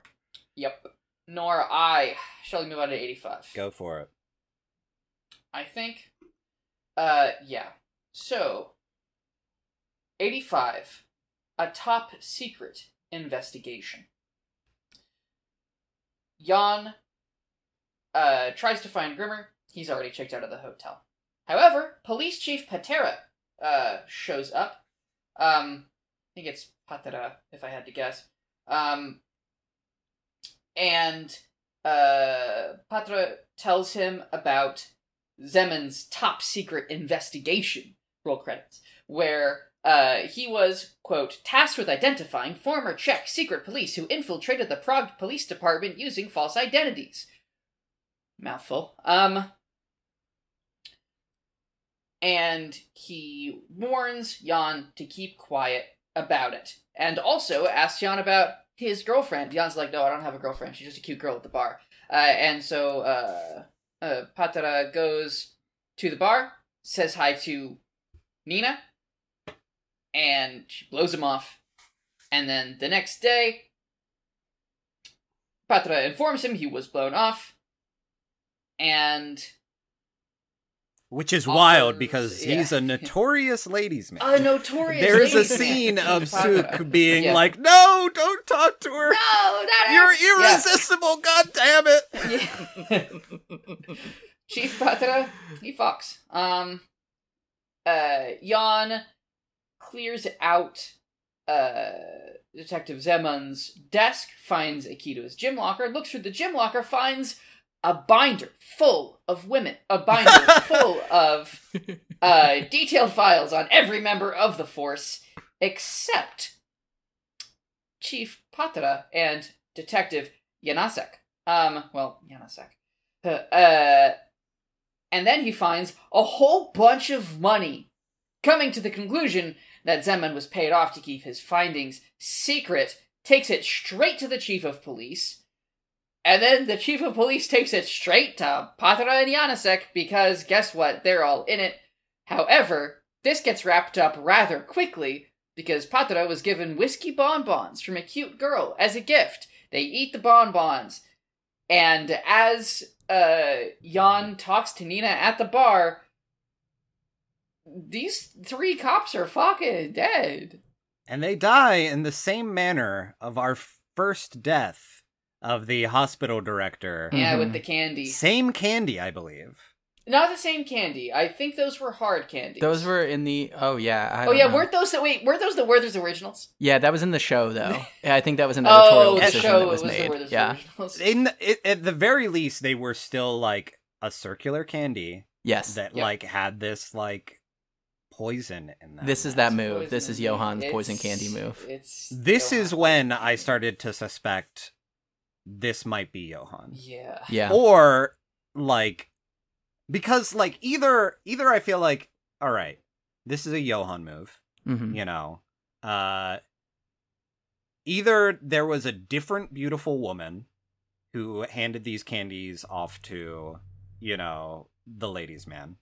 Because do we see him, like, actually She leaves, approach? but then that's the end of the scene, right? Yeah. As they sit together, she leaves. She might have come back with candy, who knows? But yeah, I was Or, kind of like, thinking it could be a different woman. Yes. You know? Like, it's not like Suk was at the bar. Well, he says, he puts his hand on her shoulder, he's like, just for a bit, and she has kind of a conflicted look on her face, so we don't know we don't know if she stuck around. We don't know if okay. she, like, we do not see a handoff of candy. So it could have been that, like, Nina left, another woman came back, and she was, like, coached to be like, hey, are you a friend of Detective Sooks? I see him here every night.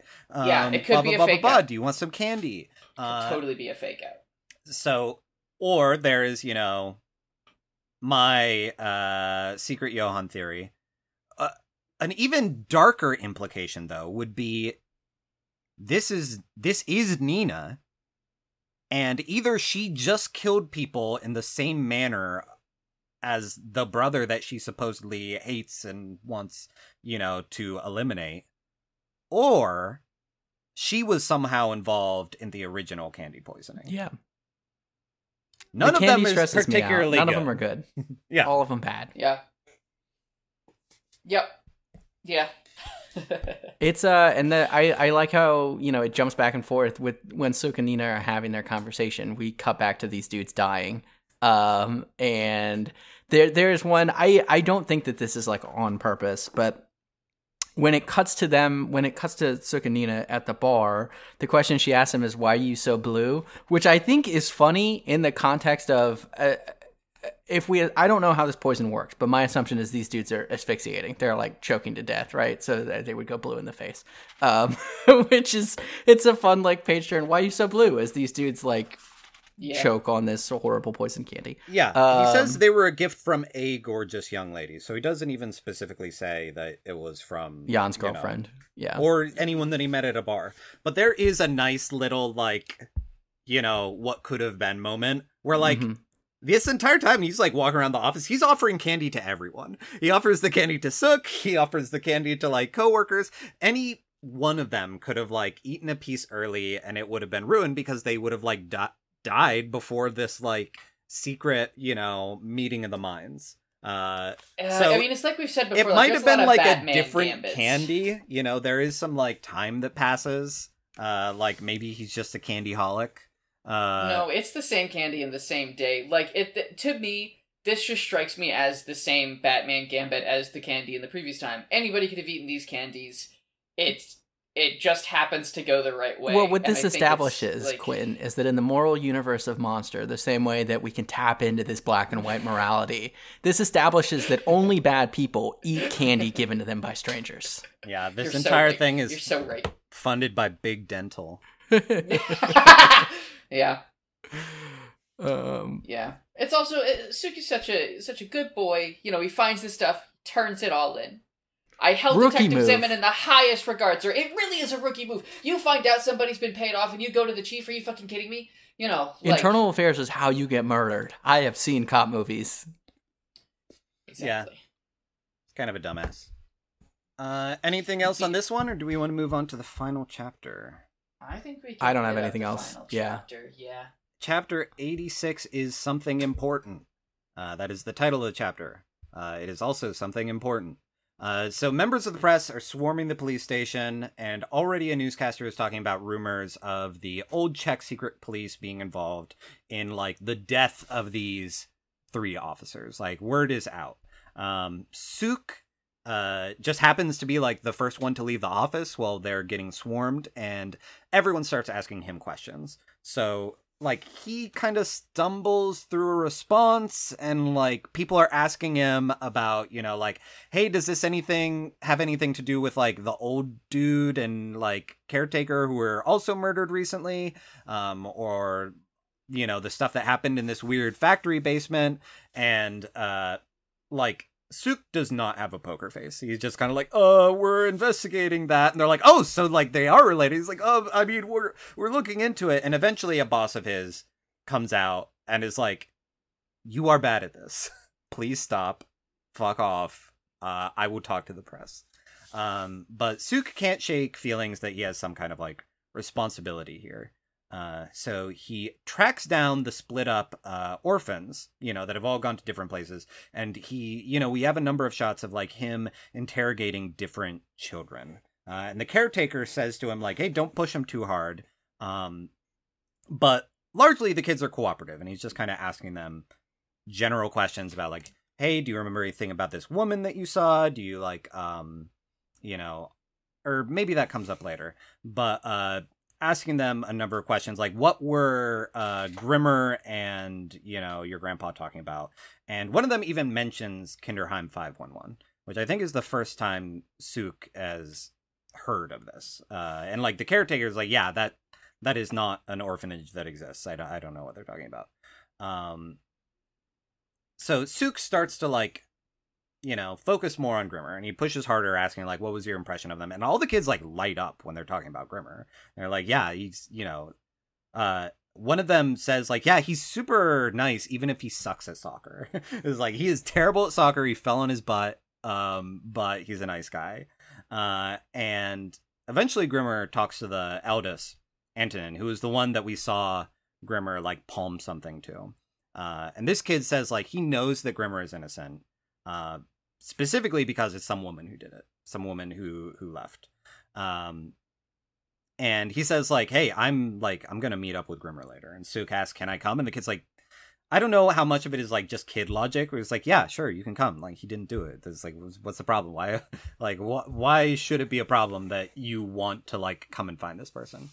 So the kids meet Grimmer in the park, and right away, one of the kids narks on their friend for pissing the bed.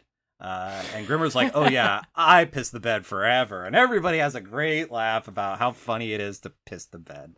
And they invite him to play soccer. And again, he just, like, gets his ass beat. And, like, he's like, you guys are too good for me. I'm going to go take a break. And Suk approaches him while he's, like, sitting on the hill watching them play soccer. And you can tell that Suk, like, has his hand under his jacket, like, for, you know, concealing a gun. And Grimmer says, like, hey, without even looking at him, is like, there's no need to take out your gun, you know, more like spy shit of, like, he's far more aware of the situation and his environment than he lets on. And he tells him, like, hey, I'm unarmed. I never carry a gun.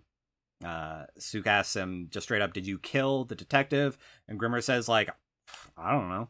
He's like, maybe. I'm not sure. And then he fills him in on the whole situation. And he's like, oh, you know, there's, like, I passed out, so I might have been delirious. I might have beat some people, but, like, I don't have a gun. There was a woman who shot some people. And it is implied that what makes Suk, you know, be inclined to believe him is that he notices the, like, the signs of torture on his fingernails. Like, he sees his fingernails and he has this, like, realization of, like, oh yeah, my boss was a freak about fingernails. Everything's lining up. My mentor was just, like, super into fingernails and was clipping his fingers all the time because of his nag of a wife who evidently loves getting finger blasted. I wasn't going to say it, but I did have that realization earlier. I was like, oh. So Grimmer asserts that he didn't shoot anyone. May have beat the other two to death. And he asks Suk, like, straight up, like, do you think I'm a criminal?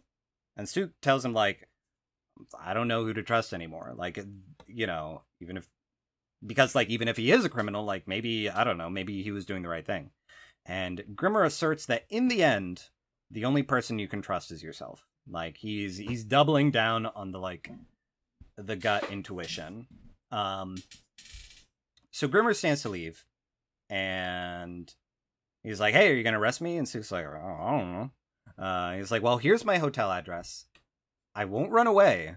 Like, if you come and want to arrest me later, like, that's where I'll be. And as he shakes Suk's hand, he palms him the key now that he got from the boy.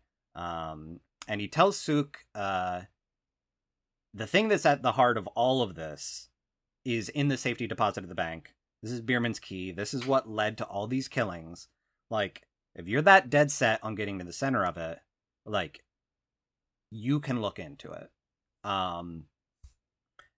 And that is where we end, on him just kind of, like, walking away, and Suk now, you know, like, looking at these dangling keys and deciding, like, all right, what am I going to do with this? How deep do I want to go? A lot of good Grimmer smiles here. Mm-hmm. You know. Totally. Legitimately sucks at soccer. Always falling on his ass. And also, like, this is something that I wanted to, like, mention a little bit earlier, but I think it's easier to talk about here, is that, there was, like, I was a bit bummed that, Detective Zeman is, like, one in a long lineage of, like, evil-coded fat people.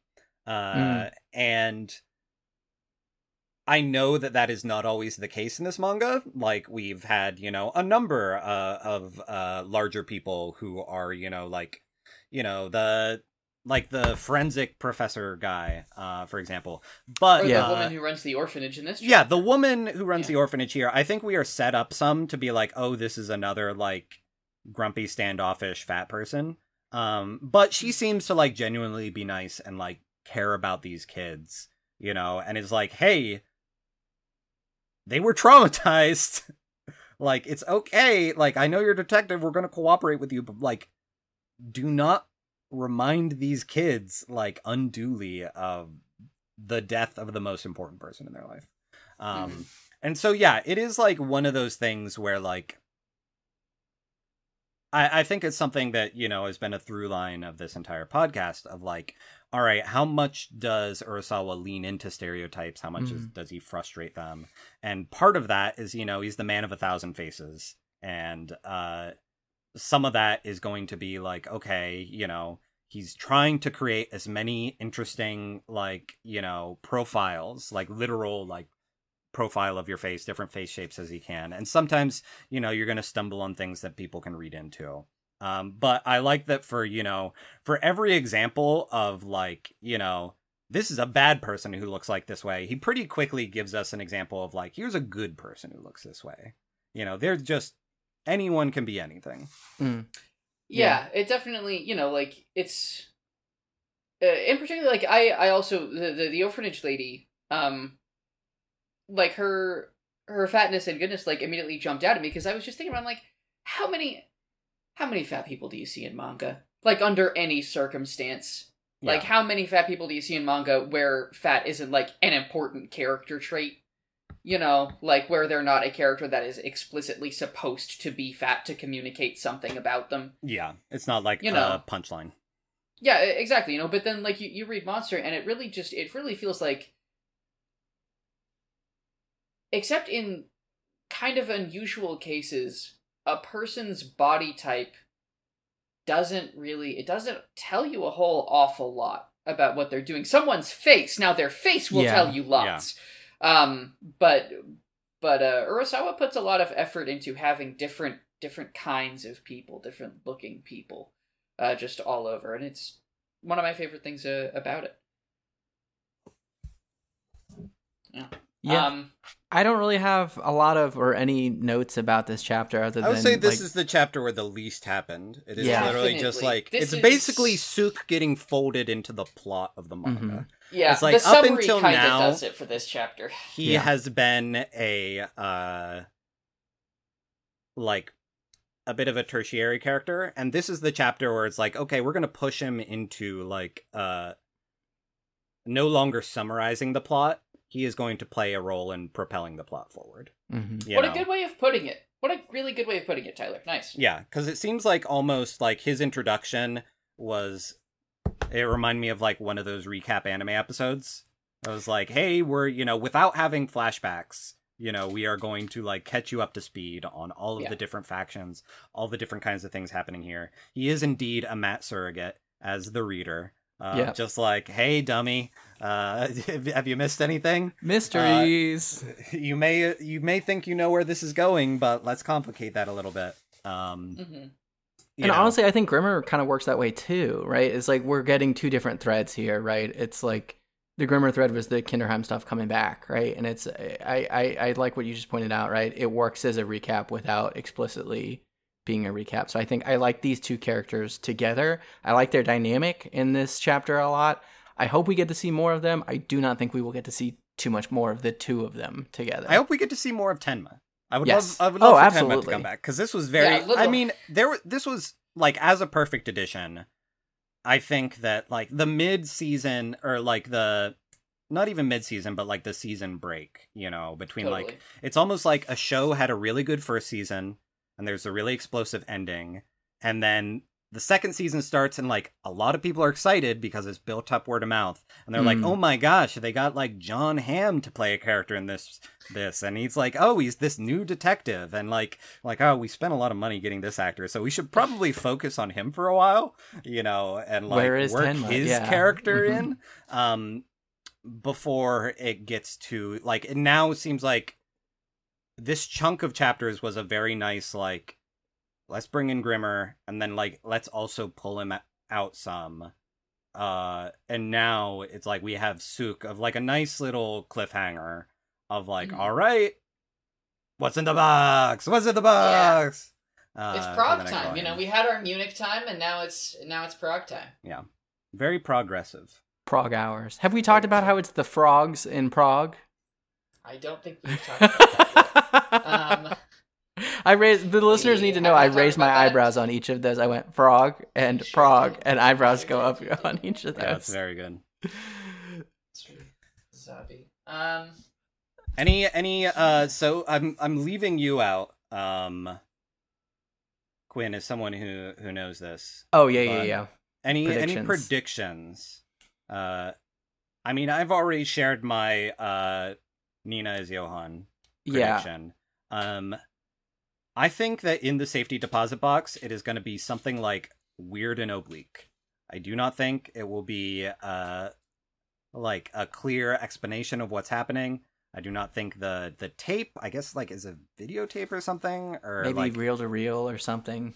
I think that whatever they find is just going to complicate things further. Yeah. I hope we get another weird, freaky fairy tale book in the safety deposit box, but I don't think we will. Someone dubbed new voices over The Little Mermaid. I don't know. I think, like I said about Grimmer's son, I think that's my guess about his backstory. And now I'm excited about my triplet theory is the thing, but I don't think that's it. My real prediction, like what I had going into this, was I think that the Nina-shaped woman is probably Ava, because we haven't seen her in a while. Yeah, she might be the beautiful woman. Yeah, but I don't know how or why she would have made her way to Prague is the thing. Because last we saw her, she was hanging out with the criminal banker, eating food. I can't remember what they had. Something that the little guy, the thief, what's his name? The baby? Otto? No. Otto Otto Heckel. was cooking. Yeah. Chicken a la orange, I think. Is Another thing that... Do we know where... Marengo. It was chicken Marengo. Dieter is? Dieter left with Nina at the end Exactly. Yeah, so we haven't seen him either. So, like, whoever has been, like, going around, you know... We would have to see Dieter if it was Nina, yeah. Yeah, and I feel like Dieter would keep her a bit more accountable than just, like, execution murdering a style, bunch of people. shooting people. It's curious. I'm excited to see where we go. It's curious. All right, how do we end this podcast? We do segments usually is how we end, so we can Yeah, kind of run yeah. through What those are our quick. segments? Well, we start out with our favorite Tenma moment. Not a whole awful lot to choose from here. Yeah. I have one. Go. His correcting Grimmer on the lyrics to like the Japanese song that he's trying to remember was That's very nice. good. Like he's not giving him anything, and like Grimmer starts to like sing the song and gets like he's like, how is it? And Tenma's just like, these are the next lyrics. Yeah. It was a very good like, you know, despite his every effort, he is a fundamentally helpful dude. Even when it's just like remembering karaoke that you went to once upon a time. Yeah. Or helping Grimmer get onto the train, like pushing pushing the thing. Which we forgot to mention, but it's another example of coincidence pulling a lot of weight in Monster. Well, Tyler kind of suggested that his thought was Grimmer as like specifically looking out for Tenma, right? Because he said that he had followed all the stories. Yeah, he's read all the stories. Yeah. You know. Like, I think that it is more than just recognizing him. I think that, like, he got in this train specifically to help Tenma across the border. Okay. Well, I like that'd that. be nice of him. Yeah. Yeah. Do I have a favorite Tenma moment? I like, it's I'm not a doctor, Yeah. It's just like that's where he's at. That's where he's at right now. Yeah. Doctors fix things, and I'm here to break them, baby. Yeah. I think for me, it's I'm not a doctor as well. Yeah. Right. Not a Doctor Tenma. Is that? I think that's Ex-Doctor. Yeah. One of those, something like that. Yeah. Okay. Favorite side character moment, which we may as well say favorite Grimmer moment. Gundam. Gundam. Anytime a Gundam is shouted out. I will say that like second place would be him going full. Is it Billy Madison? The Adam Sandler film where he pisses he's his with the pants. kids. Yeah. And like when he full on is just like, oh yeah, I peed my pants. Like I peed my pants last night. That was great. Like I was way bigger than you all when I stopped pissing the bed. Like that was just a nice moment. Quinn, do you know the premise of Billy Madison? No. Okay, well, it's Adam Sandler plays. He's like set to inherit a big bit, like a business or something. His parents are wealthy, but like he never graduated from school or something. So he goes through all of like first grade through high school in the course of a couple weeks. So it's just Adam Sandler in a classroom with a bunch of children like screaming at them. It's very funny. Good pitch. That is a good pitch. It has all of the problems of every 90s, Adam Sandler movie, Adam Sandler film, but there are just some truly wonderful moments. I've always been much more of a Happy Gilmore guy, but Billy Madison is very funny. Any other favorite side character moments, Grimmer or not? Yeah, let's see. Grimmer, we're all burdened by our past. We all have our sins. Can't get rid of them. The thing I really like about that moment, but we have to do. Oh, sorry. Yeah, but the thing I really like about that is as he walks away, he's not even looking at Tenma. He kind of throws his hand up to like wave goodbye to him. Like it's a fun little. They're going their separate ways. Yeah. Mine. I'm going with the Detective Sook, not a Grimmer. It's him trying to guess Nina's name or the woman at the bar's name. Because that's always. It is a bit that is doomed to fail, but it's always good. Jesus. What a guy, our Matt. Yeah. All right, and then a side character / unnamed character. Ooh. So like anyone that's not Grimmer. Yeah, ideally a rando. I think maybe I'll go first. I just like it when the two like mercenaries are just talking about the football game. They're just like, hey, you catch the game? Yeah, it sucked. So funny. I like Big Shoe Boy. Big Shoe Boy. The fact that he clomped over to him in the shoes and then took them off. Like, he didn't just, like, walk him over. I liked him. I like Piss Kid. I feel like there was as many new characters as were introduced. Like, a lot of them were pretty crucial to the plot. Just crowds of children. Yeah. Yeah, I'm scrolling, I'm flipping through. I'm trying to see if there's anything that's jumping to mind for me. Actually, another favorite of mine is It Was Just an Experiment. That's also a very important one. That is good. I like.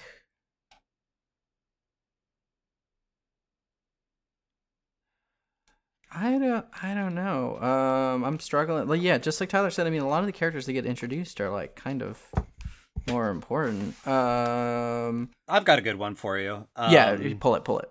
Sook's friends. Yeah, I was thinking about them. Yeah. Mm-hmm.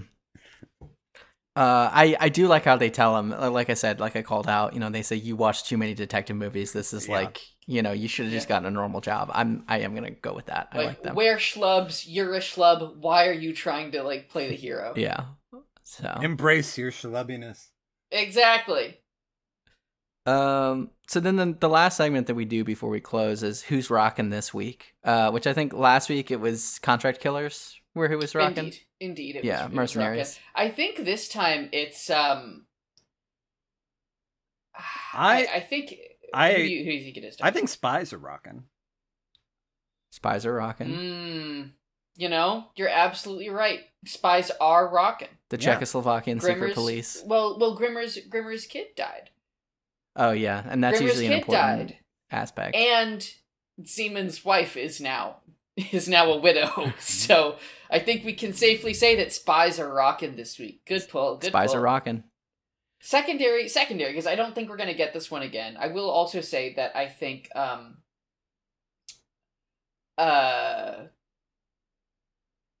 orphanage directors. Yeah, I was going to say East German brainwashing scientists.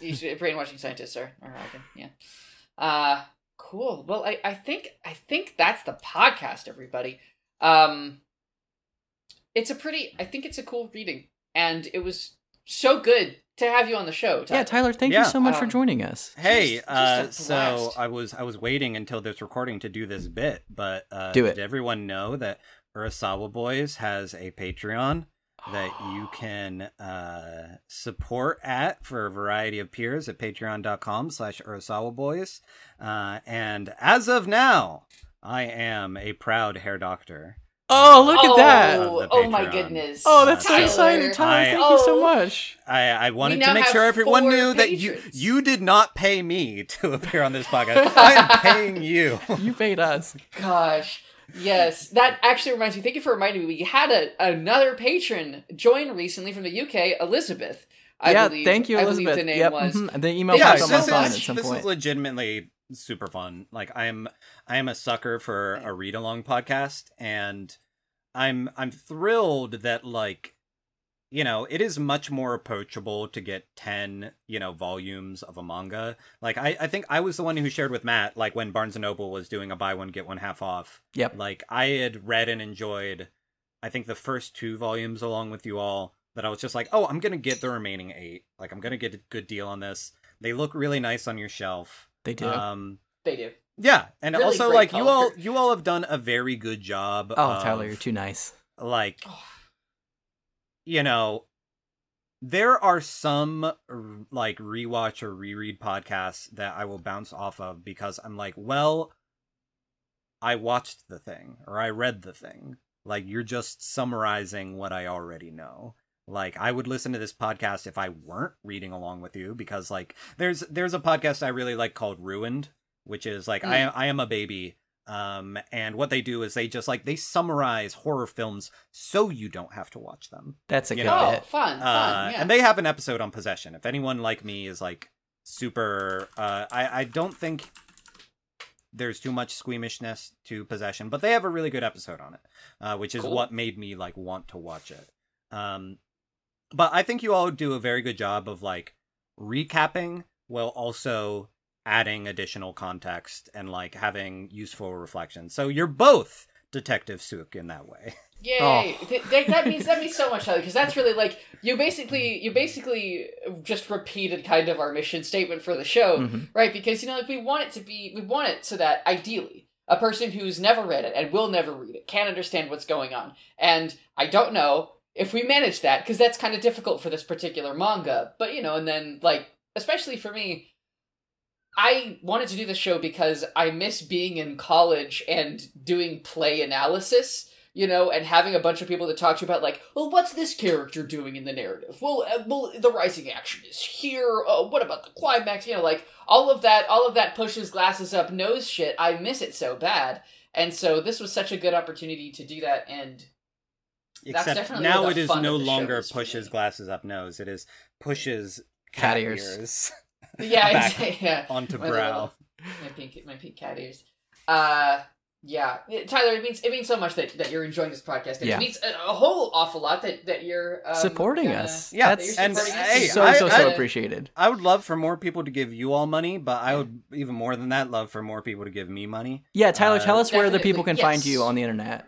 You can find me at possibleworldsgames.com. I design and sell like accessible tabletop role-playing games. So like Dungeons and Dragons is going to be your 300-page book on like how to simulate how much weight a horse can carry. My games are like 30 pages. You can sit down and play it the way you would a party game with, friends who are like super familiar with RPGs who have never played them before. Like I've got reality dating TV simulators, farming simulators, like superhero shit. Single Unique Power is my most like shonen manga inspired game. It's a cool one. The art's great on that one too.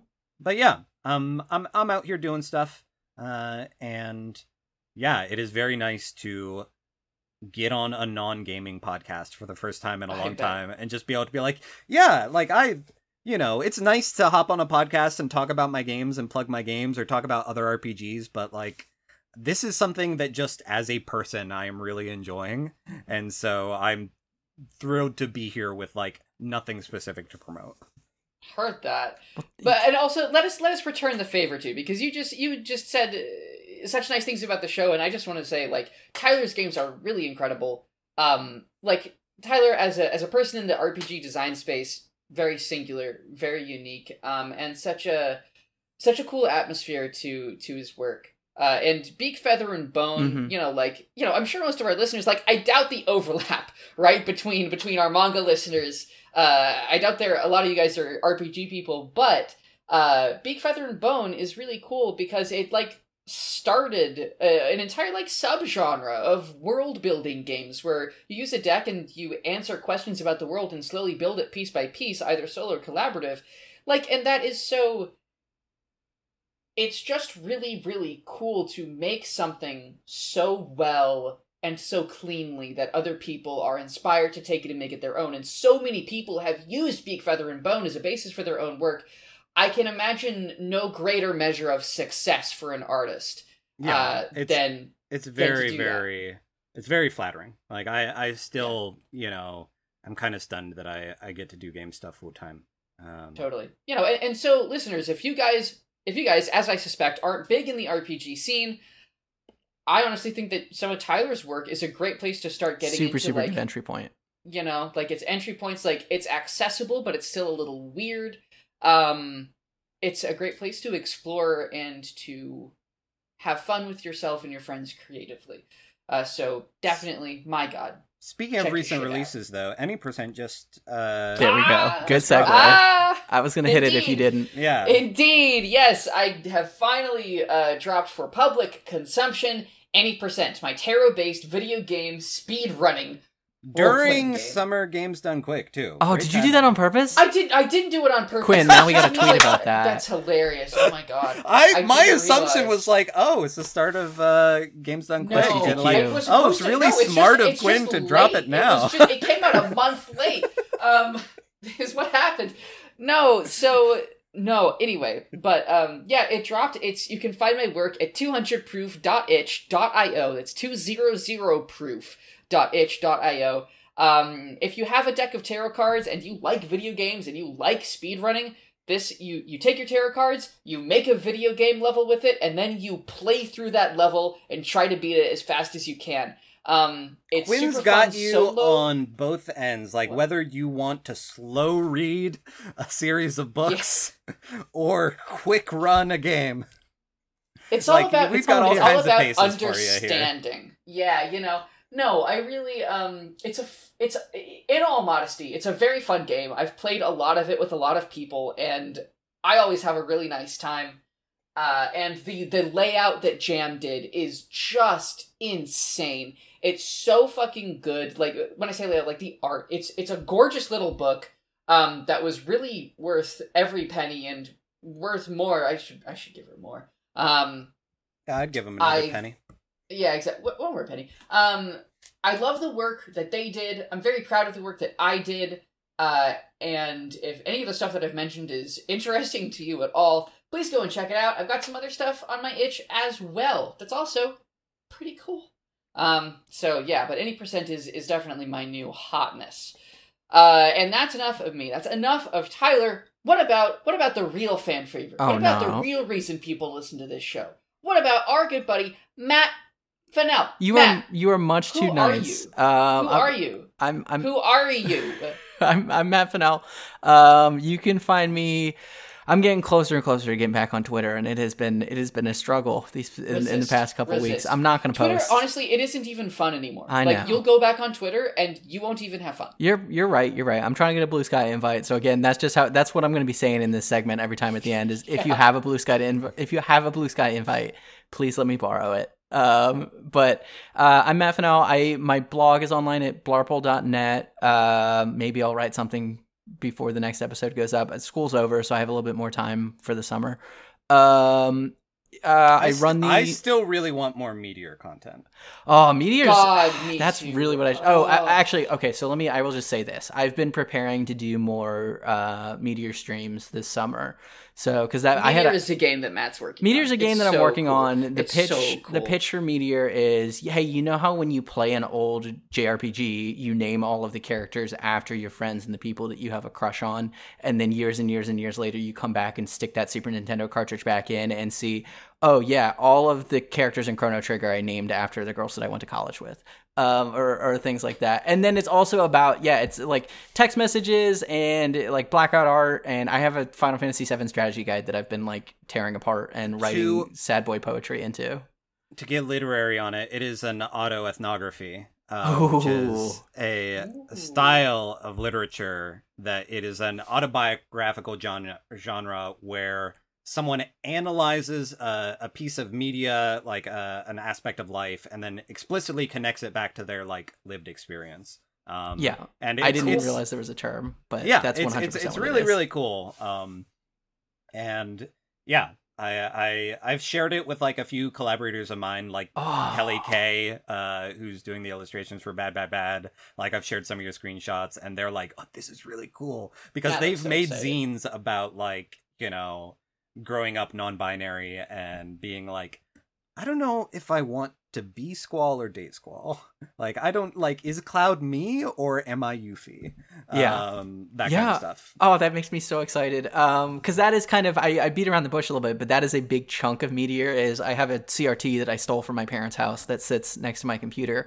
And I've developed a way using like Death Generator and a whole bunch of cables that I connect to my laptop where I make fake Final Fantasy VII screenshots that are like text messages that I have gotten or sent or other people have. Still like, there's one that I will never forget. It is the scene of Cloud and Tifa in the tram that they're riding together. And it's Tifa saying to Cloud, "You know LinkedIn tells you when someone views your profile, right?" That one was Dan Phipps. That was something that happened to him. Wow. But it is 100% something that the only reason energy. It hasn't happened to me because I got that warning from Dan. is kind of is where we're at. The one of those screenshots that I think about the most, or the one that just came to mind now, is like which one sticks with me, and it's obviously God made a huge mistake when he gave me this cute little face. It's beautiful. That text message is about a year old. That is an actual real life text that I got from someone that I was talking to. And it was around the time that things were kind of burning down, and it's too good to not. That was around the time that like the pizza was about to drop.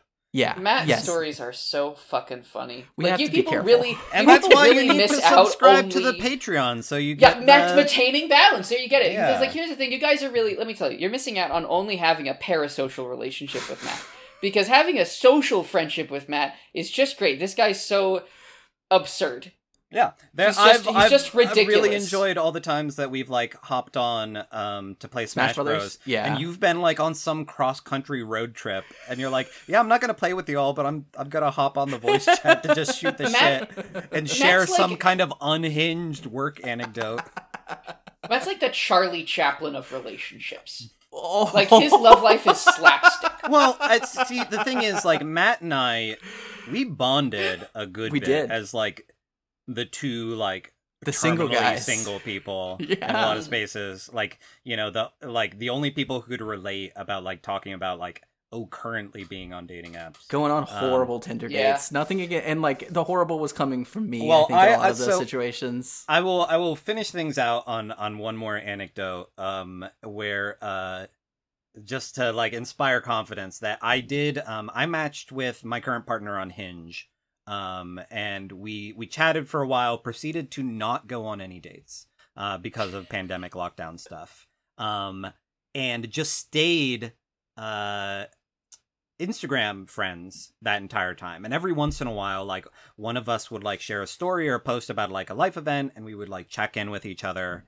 And just say like, hey, congratulations on that. That's really nice. And we get talking. And then by the end of it, one or the other would say like, are you single? And the other would say like, no, but like, it was nice catching up. And finally, after 2 years, it was when Friends at the Table played my game Hounds on a stream that I like shared a story about like, oh, my favorite podcast is playing my game. This is so cool. That she like replied to the story being like, oh, I love podcasts. Like I listen to a ton.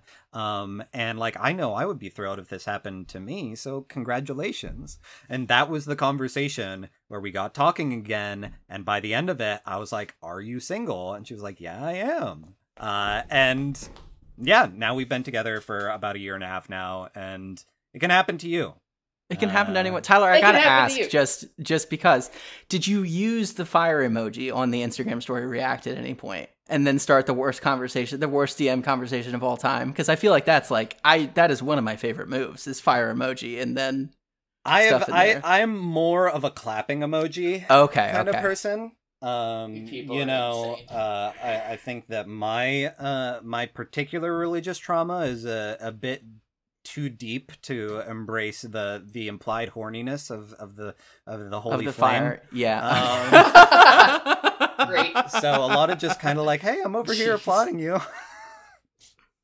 Oh, this has been so much fun. Also, like, I've been blushing like this whole time that we've been talking about me. So I wanted to thank the two of you. I'll cut this out. This has been super fun. Very fun. Totally. And yeah, happy to come back anytime. But also more than that, we'll have you back for sure. Anyone who is, listening and thinking like this would be fun, like reach out. Matt and Quinn are both very approachable, reach out. And this was, super fun to be a part of. And regardless of if you're on the podcast or not, my God, do we want to talk about it? Yeah. Like, my God, I will talk to you. I do have a podcast project that I'm going to do with my best friend eventually. Ooh. It's going to be called My Son Is Also Named Boruto. I can't wait. I have watched and read all of Naruto. And my best friend and I want to do essentially one of these style podcasts where we just watch and recap Boruto for the first time. But we want to make sure that we have a guest on every episode who has never watched any Naruto or Boruto. That's me. So me. we can just explain to them, like, okay, yes, for context. Like, Great. not explain anything to them unless they ask for explanation. Like, someone has to specifically ask, who is that guy? And then we'll be like, well, first you have to understand who Orochimaru is. Naruto is so good for that kind of thing, too. Because, like, there's so much. Okay, so Naruto has a son named Boruto. Yeah, exactly. Oh, man. What a pitch. Jesus. Oh, man. That's great. So All keep right. an eye out for that. I will. Keep an eye out. Everybody. I've got to say it, and I'm saying it from the heart. Thank you for listening. But more than that. And thank you. Yeah, but more than that. Even more than that. I don't even care if you listen. What I care about is that you're a friend. Thank you for being a friend. Thank you for being a friend. Thank you for being a friend. Quinn, you made our outro the Golden Girls song. Yeah, it's great. There you go.